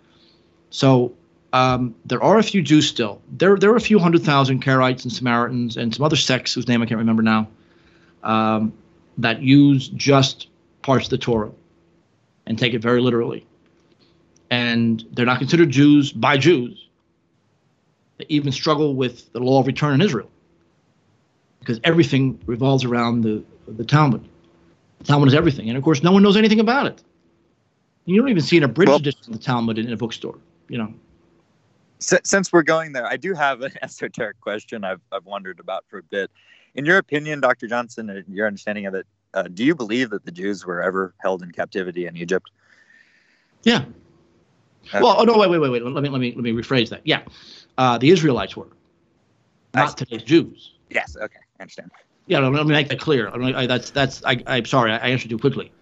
The word Jew is unfortunate because you have people who are so dumb that they think that, Isaiah or Jeremiah is pretty much the same guy who has a dentist practice up the street from me. It's laughable. These two groups have nothing in common. The Israelites and today's Jews have nothing in common. And they're at war with each other. I've said already that the Talmud condemns the prophets because they condemned Israel.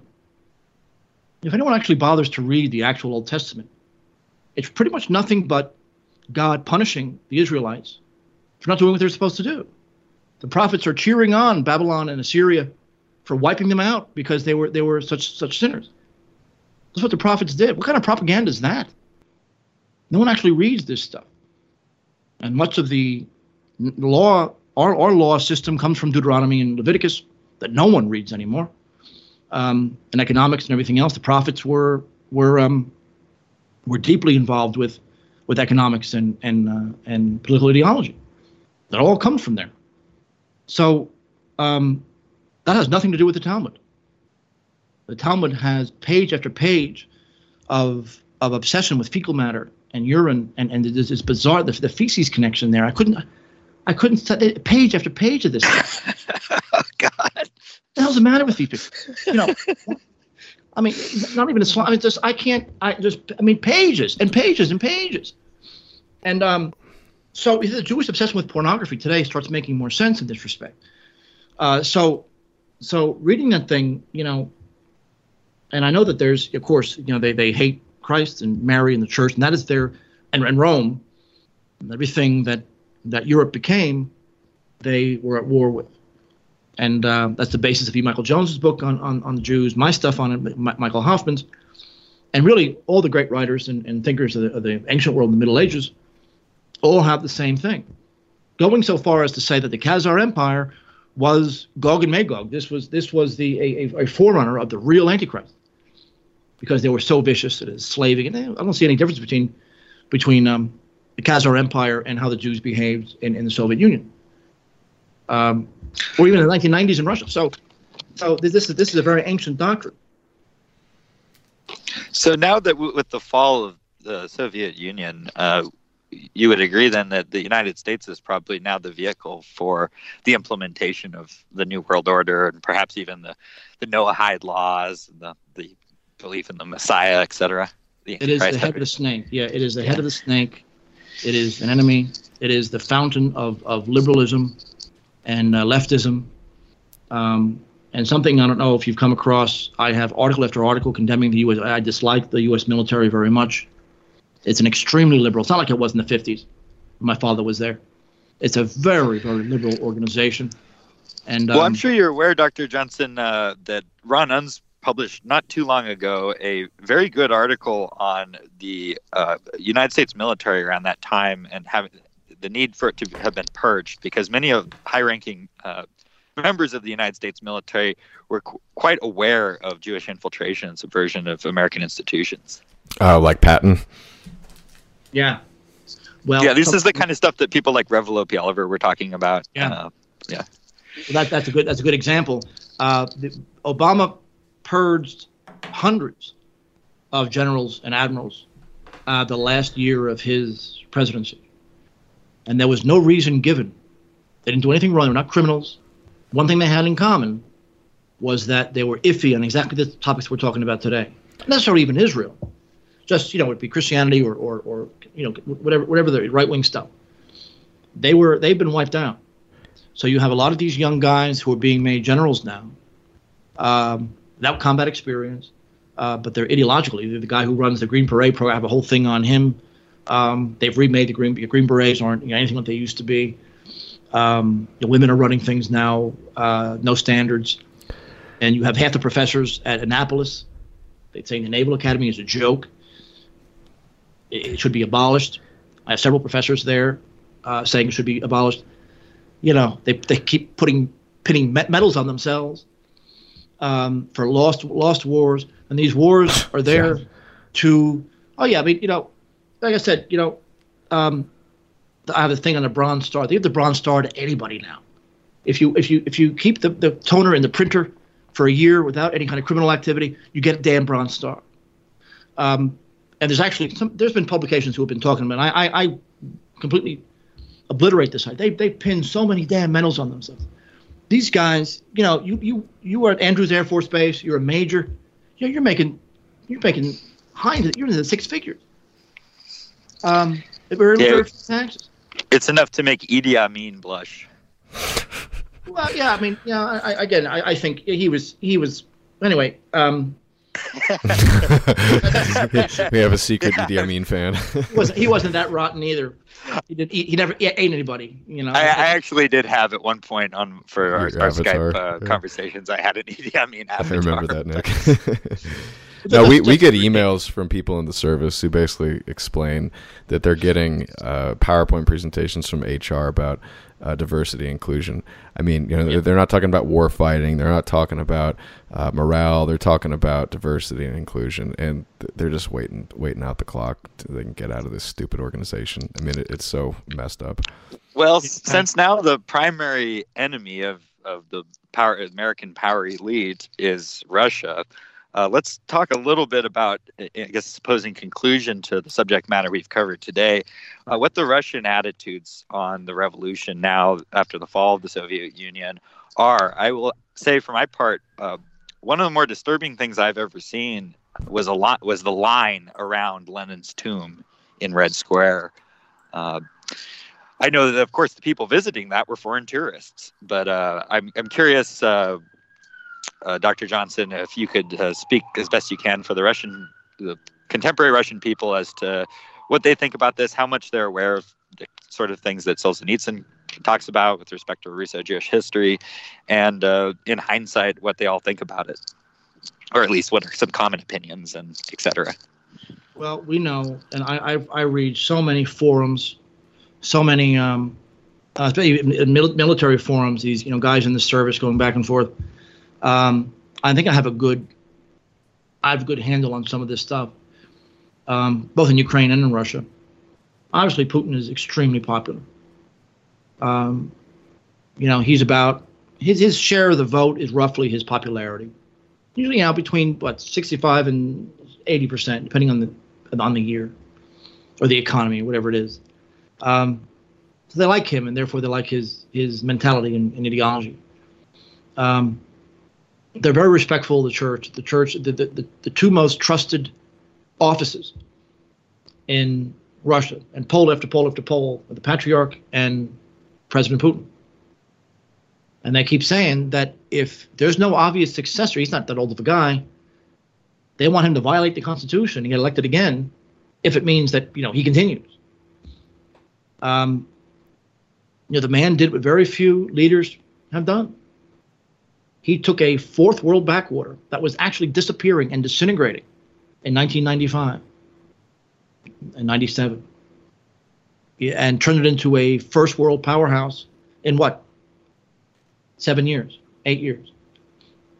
I mean, very few people have been able to do that. I mean, Hitler did it, and Chungking Park in South Korea have done it. Well, that's all I know. The Russians and the Chinese, I think, have benefited from the mismanagement of the American empire. And not to take anything away from either of those countries, but I think the vacuum that the American mismanagement is creating, and if you talk about Putin in particular, and China for that matter, if we want to get into the economics of it, Bush's stupid war in Iraq was one of the reasons the price of oil skyrocketed, and the development of China and India putting demand on the price of oil as well.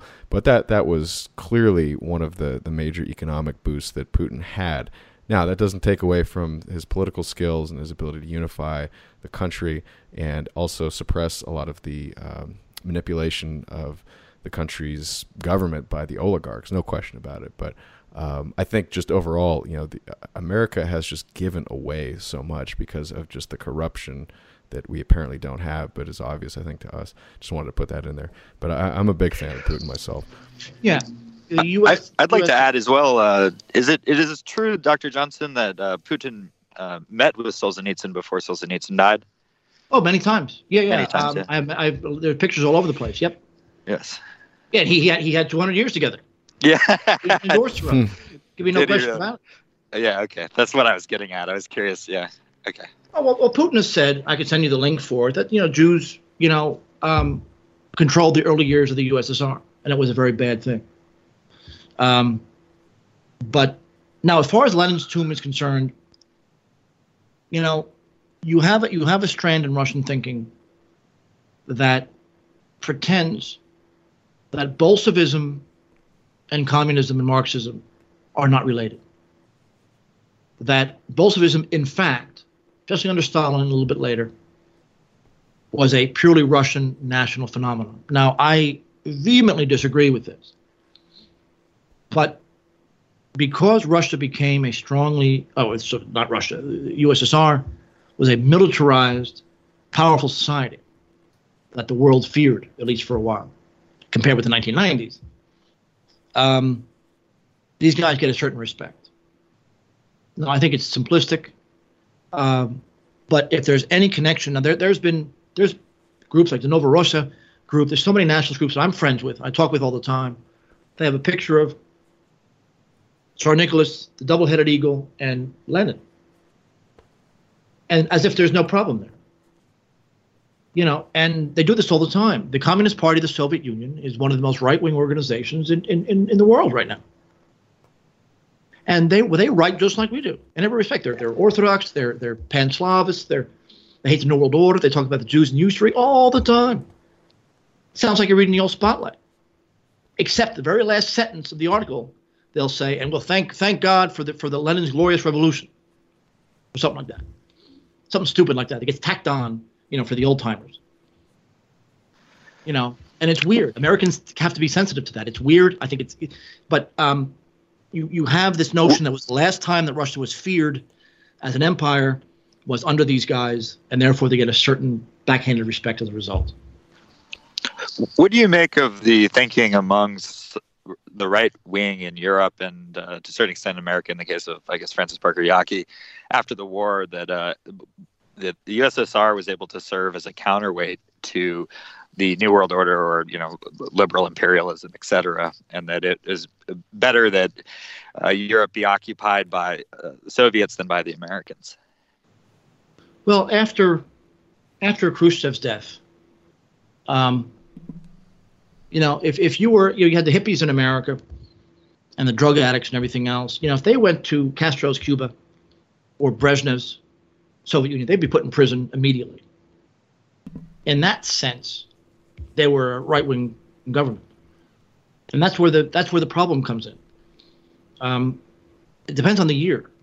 Now, the early years of the Soviet Union, absolutely not. They're a leftist, you know, like a big university.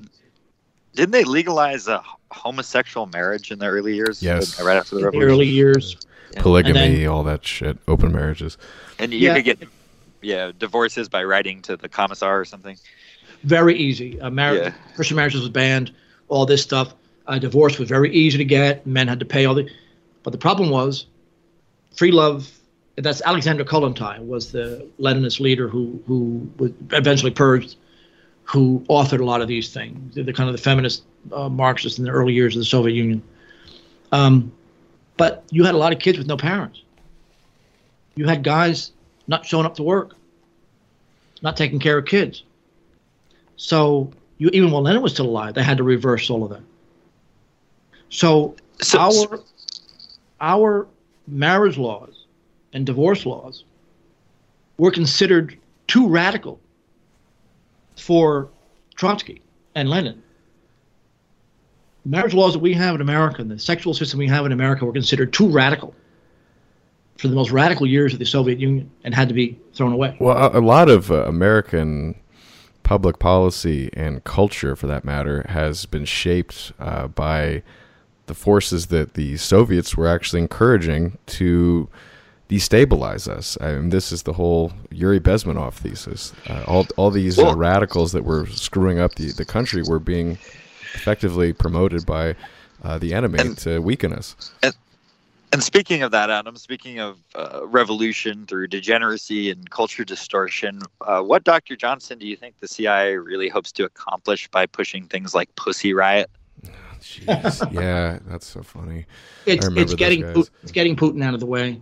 They want Russia to be like a banana republic, like they want Latin America to be. But do they think that will work? I mean, it's not like Pussy Riot is actually popular in Russia. No, they're not. They're not even a band. I don't even know what people say. They're not even a band. They're a complete joke. No. They defend them. You know, the NGOs send them money. But it's not just them. It's all of those kind of liberal things that get promoted by the NGOs, which is why Putin kicked them out of the country. Sure. And Scientology and so many of the Protestant evangelicals. Any group that gets the majority of its money from out of the country can't function politically in the country. I think the Mormons got arrested last year. Exactly, right. And the Christian Scientists. Well, as our listeners are probably aware of it, that the LDS is used often for CIA operations. Yeah, no, it is. That's true. Yeah. Yeah, I wonder, I think I just did a show with Sven Longshanks on Radio Albion about the Jodi Arias murder. A totally separate topic, of course, but and how what's happening to that prosecutor who was anti-feminist, and that whole case was based on him destroying the whole men are evil, they beat women, and therefore they should kill men with impunity argument. That whole defense was made of. And that's why this guy is now under vicious attack, Juan Martinez. And people are saying, like in the comments of the YouTube videos and everything else, that there's this LDS intelligence connection here. People who think that Jodi Arias is innocent, which I think is nonsense, somehow point to this very same connection. That the LDS is this, like Scientology, has these connections. I guarantee you, one of the reasons that Putin kicked them out was the intelligence connection. I guarantee, I don't know that for a fact, but the people who got arrested last year, that were the guys, I think it was a Christian Scientist, maybe it was some of the Mormons, Christian Scientists who wouldn't bring their kids to the doctor, and a couple kids died, and they got arrested and the religion was kicked out of the country, which I thought was wonderful. But you had the Protestants, evangelicals saying, oh my God, he's banning Christianity. It was front page of one of their newspapers. But that was a group that he was attacking. So, and all the Protestant evangelicals in the 90s, everyone was saying that pastor in Turkey, who's in prison, the Turks are saying that he's CIA. That's how they function. It's the same group of people, the pro-Zionist, evangelical Protestant. That is one of the heads of the Hydra. Now, I wanted to hit a few odds and ends before we close out. I have one final closing topic to discuss, but before we hit that, a few odds and ends that are interesting, maybe only to me, but maybe some of our listeners, that I just kind of shoot at you. One thing I've always been curious about, since you know so much about Solzhenitsyn and the Russian language, as I am a fan of the Russian novelist Vladimir Nabokov, and albeit there's some caveats to that, but he is a good writer. There was a point in which, when he was living in a hotel in Switzerland, that he was supposed to meet with Solzhenitsyn. Are you familiar with the story at all, and can shed any light on why it is that they never? I've never read Nabokov before. I have a book out on Russian literature, but it's orthodoxy in Russian literature, and I don't mention him at all. I've never read him. Okay, that's fine. I just thought I'd ask because it's something that's always interested me. My other question on the same literary bent is what you think of the book Quiet Flows the Dawn. Oh, I've read that several times. He's from a Cossack background. It's a dissenting book. It's been a long time. I actually lectured on that at Mount St. Mary's years ago. Obviously not the whole thing, pieces of it that were of interest. I taught a regular USSR class and a pre-revolutionary Russia class. In the USSR class, of course, I mentioned Sholokhov, and that it was a tremendous piece of work. I don't even remember what I dealt with on that, but it was a tremendous work of dissent. But it has to be understood. It was written there. There's certain things you just couldn't say, but it was a huge dissenting work. It was extraordinary. It's long. But it's definitely worth your time. There's 1 million English translations of it out there now. Yeah, I read it in English in very few sittings in a Moscow hotel room many years ago, and I just didn't know if it held up as well as I remembered it. Yeah, I guarantee you, very few sittings. That's impressive because of the length, but it shouldn't. Well, I really liked it, and it shouldn't surprise you. Yeah, it's a tremendous piece of work. And one more book I wanted to ask you about is Joseph Conrad's work, Under Western Eyes. What do you think of this?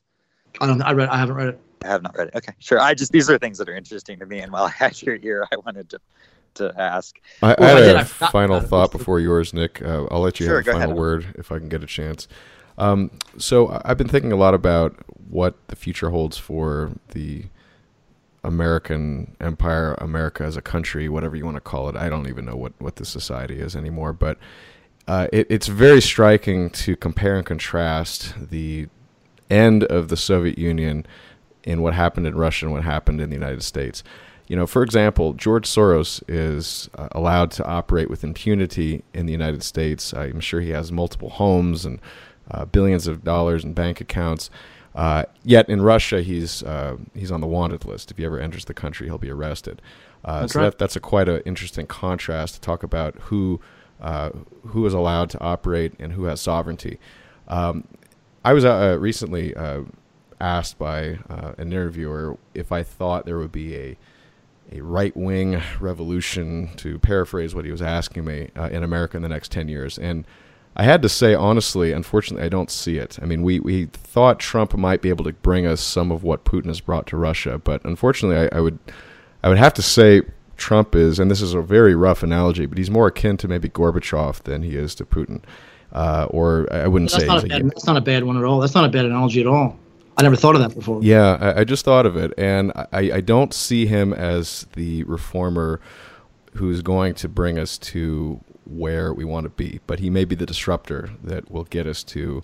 I might have to steal that. Have to steal that. That's a good one. I think there's a lot there. Thanks, yeah. I used to always think that Trump, especially after his first year in office, definitely represented von Hindenburg, who was sort of the last establishment figure in the Weimar Republic. There's a connection between Gorbachev.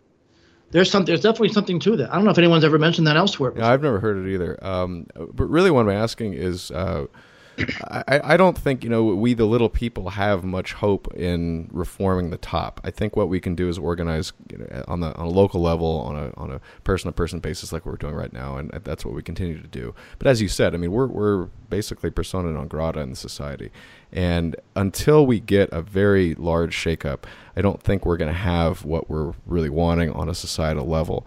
Where do you see the opportunities, if any, for that happening? And what can we do in the meantime is really my final question to you. For a long time, I mentored Matthew Heimbach before everything, happened. And I mentored him even before I knew him, when he was first developing as a right-winger. And one of the reasons when he first finally got in touch with me, telling me all this, one of the things he said struck me. And that was, I've said this before, I mean, he's kind of paraphrasing me, but I liked how he said, as the economy begins to falter, as people lose faith in it, as the currency gets less and less valuable, as people aren't really looking to the future anymore, as the banks get bailed out, because everything is about asset stripping now and everything else,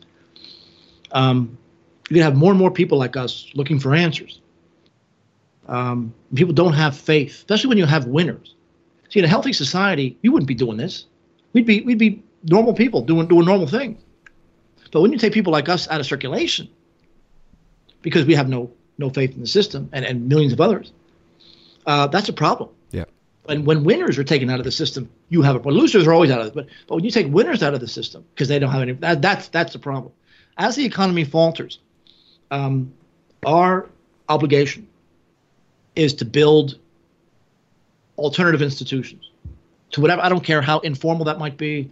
It's not glamorous, like the thing in Pikeville, the big Pikeville rally that I was at, that I was very happy to be, to build, a food drive for the poor Appalachian miners and the people who had been, shut out after 2008. That was a great idea. The left tried to shut it down. We won, but that was the notion. Building these things at the local level in areas like Appalachia, where I live, not in Kentucky, but up in Pennsylvania, and building on local communities, especially ethnic ones and parish ones. These institutions are going to have more and more authority, including economic authority, as time goes on, because people are going to have no choice but to withdraw from the official system. When you people get fired from jobs, when they go after us from stupid criminal things or family things or tax thing, whatever they do to go after us, eliminate our PayPals, eliminate our credit cards. We did the Barnes Review for a while. We're going to have no choice. Either you put a gun to your head or you begin building entirely new ways of living from the ground up. And that's what the Socialist Workers' Party was supposed to be. That's why I liked it so much in the first place. I still think that the idea is a very, very, very good one. Now, the only thing that's going to help here is, because everything's gradually going to help. But Americans are so uninformed, and the press manipulates statistics, that the U.S. could go into a deep depression, and Americans won't even know it. Because the U.S. is in a tremendous. America's in the same position as the Great Depression. We're already in one. I mean, just look at the actual people out of work. They just don't know it. The credit's being used, credit's being extended irrationally to cover a few bills. People have already eaten up the value in their homes. But, there will be a time, whether it be a war with China that the U.S. can't win, or a massive crash of the dollar, which is not insane, where there's going to be a radical shift, a radical collapse that the system really can't handle, or take some time for it to work through. We're going to have institutions already, to some extent, in place. And I'm telling you, everyone who's listening to this show, have a plan and action. If things go to hell, especially if Trump gets reelected, the left says they're going to burn the place to the ground, have a place to go. If things really go bad, if the power goes out, or whatever happens, have a place to go, have a group of people to get together, have a place to meet, and everything else, just in case things really collapse. And they may well do it. The system's talking about a military coup against Trump if he gets reelected anyway. So, who knows? You have to have that plan in action. And these kind of things can be the foundation for a new society. I love the example of the TV show The Walking Dead when it first came out. I love The Walking Dead because most of these guys were nobodies. They were just ordinary guys. They didn't have any significance. But because the system collapsed, because there was no power, there was no politics, there was no the cops, everything collapsed, all of a sudden, men had to be men again. The old morals came back again. The communal structures were the only things that kept people alive. They had to completely revamp who they are as people. So people who were nobodies in the old society, when the zombies came out, whatever, which is a metaphor, but those nobodies all of a sudden become great leaders. And that struck me in that show. And I love using that metaphor. Because the people who we may be bureaucrats now, or nobodies now, or struggling now, but if anything were to happen radically in the next few years, who's going to be the next leader? Who's going to be these guys like you see on TV? And I say this because, remember, in 1988, 1989, no one saw the Soviet Union going to collapse. No one saw this happening. Not the CIA, not anybody else. And within a year, less than a year, the Soviet Union's gone. They went from a massive empire to zero almost overnight. This is the reason that I have believed and continue to believe that we should not be in the business of moderating our positions now for the times that exist now, but instead be putting out the truth as we see it for the benefit of the future and what may come to pass. You're exactly right. Who are you trying to please? That's exactly right. And that brings me to my final question, which is very much in line with what we're talking about here. And that is, do you see something like the October Revolution as being possible in the United States? And I know, of course, we could say that the Bolsheviks or their liberal cousins are already in control of the American state and would have no need for an overt takeover of the power system. But at the same time, they haven't really started the execution halls yet. So is that something that you could conceivably see happening? Well, the funny thing about the October Revolution, which we never bothered to talk about, was the Kornilov affair. There was an attempt under Kerensky for the military to take over. Maybe he arranged it, or not, doesn't matter. It was seen that he was going to take over and restore order to St. Petersburg. And he failed. He failed badly. And the left, the communists, were able to mobilize their forces against him.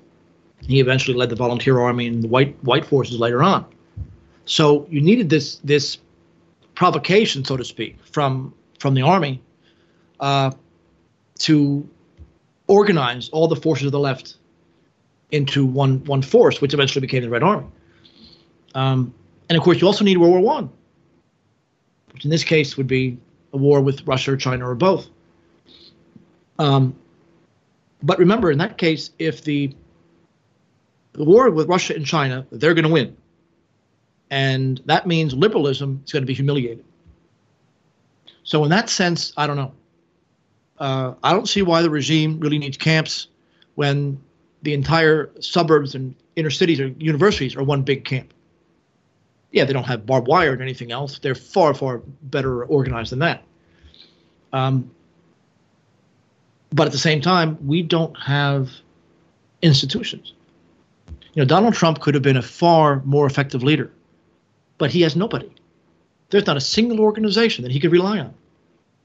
There's nobody. There's a handful of individuals that in the beginning thought he was going to. He has nobody. There's not a party. There's not a movement. There's not a think tank. There's nothing. He's all by himself, and that's one of the reasons that I think they broke the guy with all this abuse. My main concern, though, is that the system won't be able to restrain its own fanatics, and once they taste blood, they won't stop. What do you mean?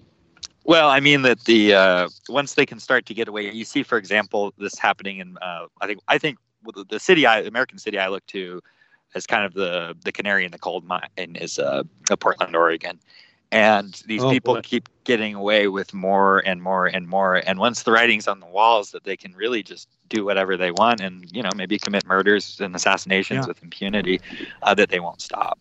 Antifa just killed one of their own, but they won't talk to the police, and not that the police do anything in Portland. But yeah, it's anarcho-tyranny in Portland, no question. Yeah. And I'm not even saying that's necessarily the worst thing for us. I mean, the calamity is ahead regardless, and it's not, it's not about trying to save the sinking ship, but I just trying to think where this might be headed and how quickly it might be going there. Well, what you guys said about moderating, this is, who are you trying to please at this point? People who have power may not have power in a year. There's only so much money the U.S. taxpayer can cough up to bail out bankers in their absurdity. One big giant lost war, like World War I or World War II. Look at how it remade the maps of these places. Anything can happen. The problem is that we have no organization. Now, maybe I'm underestimating things. I underestimated America. I didn't think Trump was going to win because I thought people were going to be afraid of all the threats and they can't go to they could go to prison if they vote for Trump, but they did, in far larger numbers than we realized. Is there more out there than we know, especially in small town America and ethnic America and religious America? Is there more organization at the local level that we don't even know about? They're not in the press. They don't have websites. Is there more out there than we realize? When the left pushes, like you're talking about, more and more and more, and, beat cops aren't going to tolerate that. Soldiers aren't going to tolerate that. Eventually, you're going to have factions form, just like in the October Revolution. And, they're playing with fire. If as far as an armed issue is concerned, we win. There's no doubt about that. I can't picture the U.S. military overthrowing Trump in favor of Joe Biden or Hillary. That's ridiculous. Or really any system politician. So, but our dread I have right now is that we have no organization. They do. And that's what you're talking about. They have the institutions already there, with a lot of money and fanatics, and we have the people. We have the ideology. We have the truth. But we don't have any legal organization of any kind. I don't know. Maybe I'm underestimating it. We need fanatics, organizations, and money. Fanatics are guys who get things done. That's fanatics are people who don't care what happens to them. I'm a fanatic. I'm very proud to be a fanatic. I just don't care. My name, address, my license plate number is online. I don't care. And there's nothing you can do about a guy like me.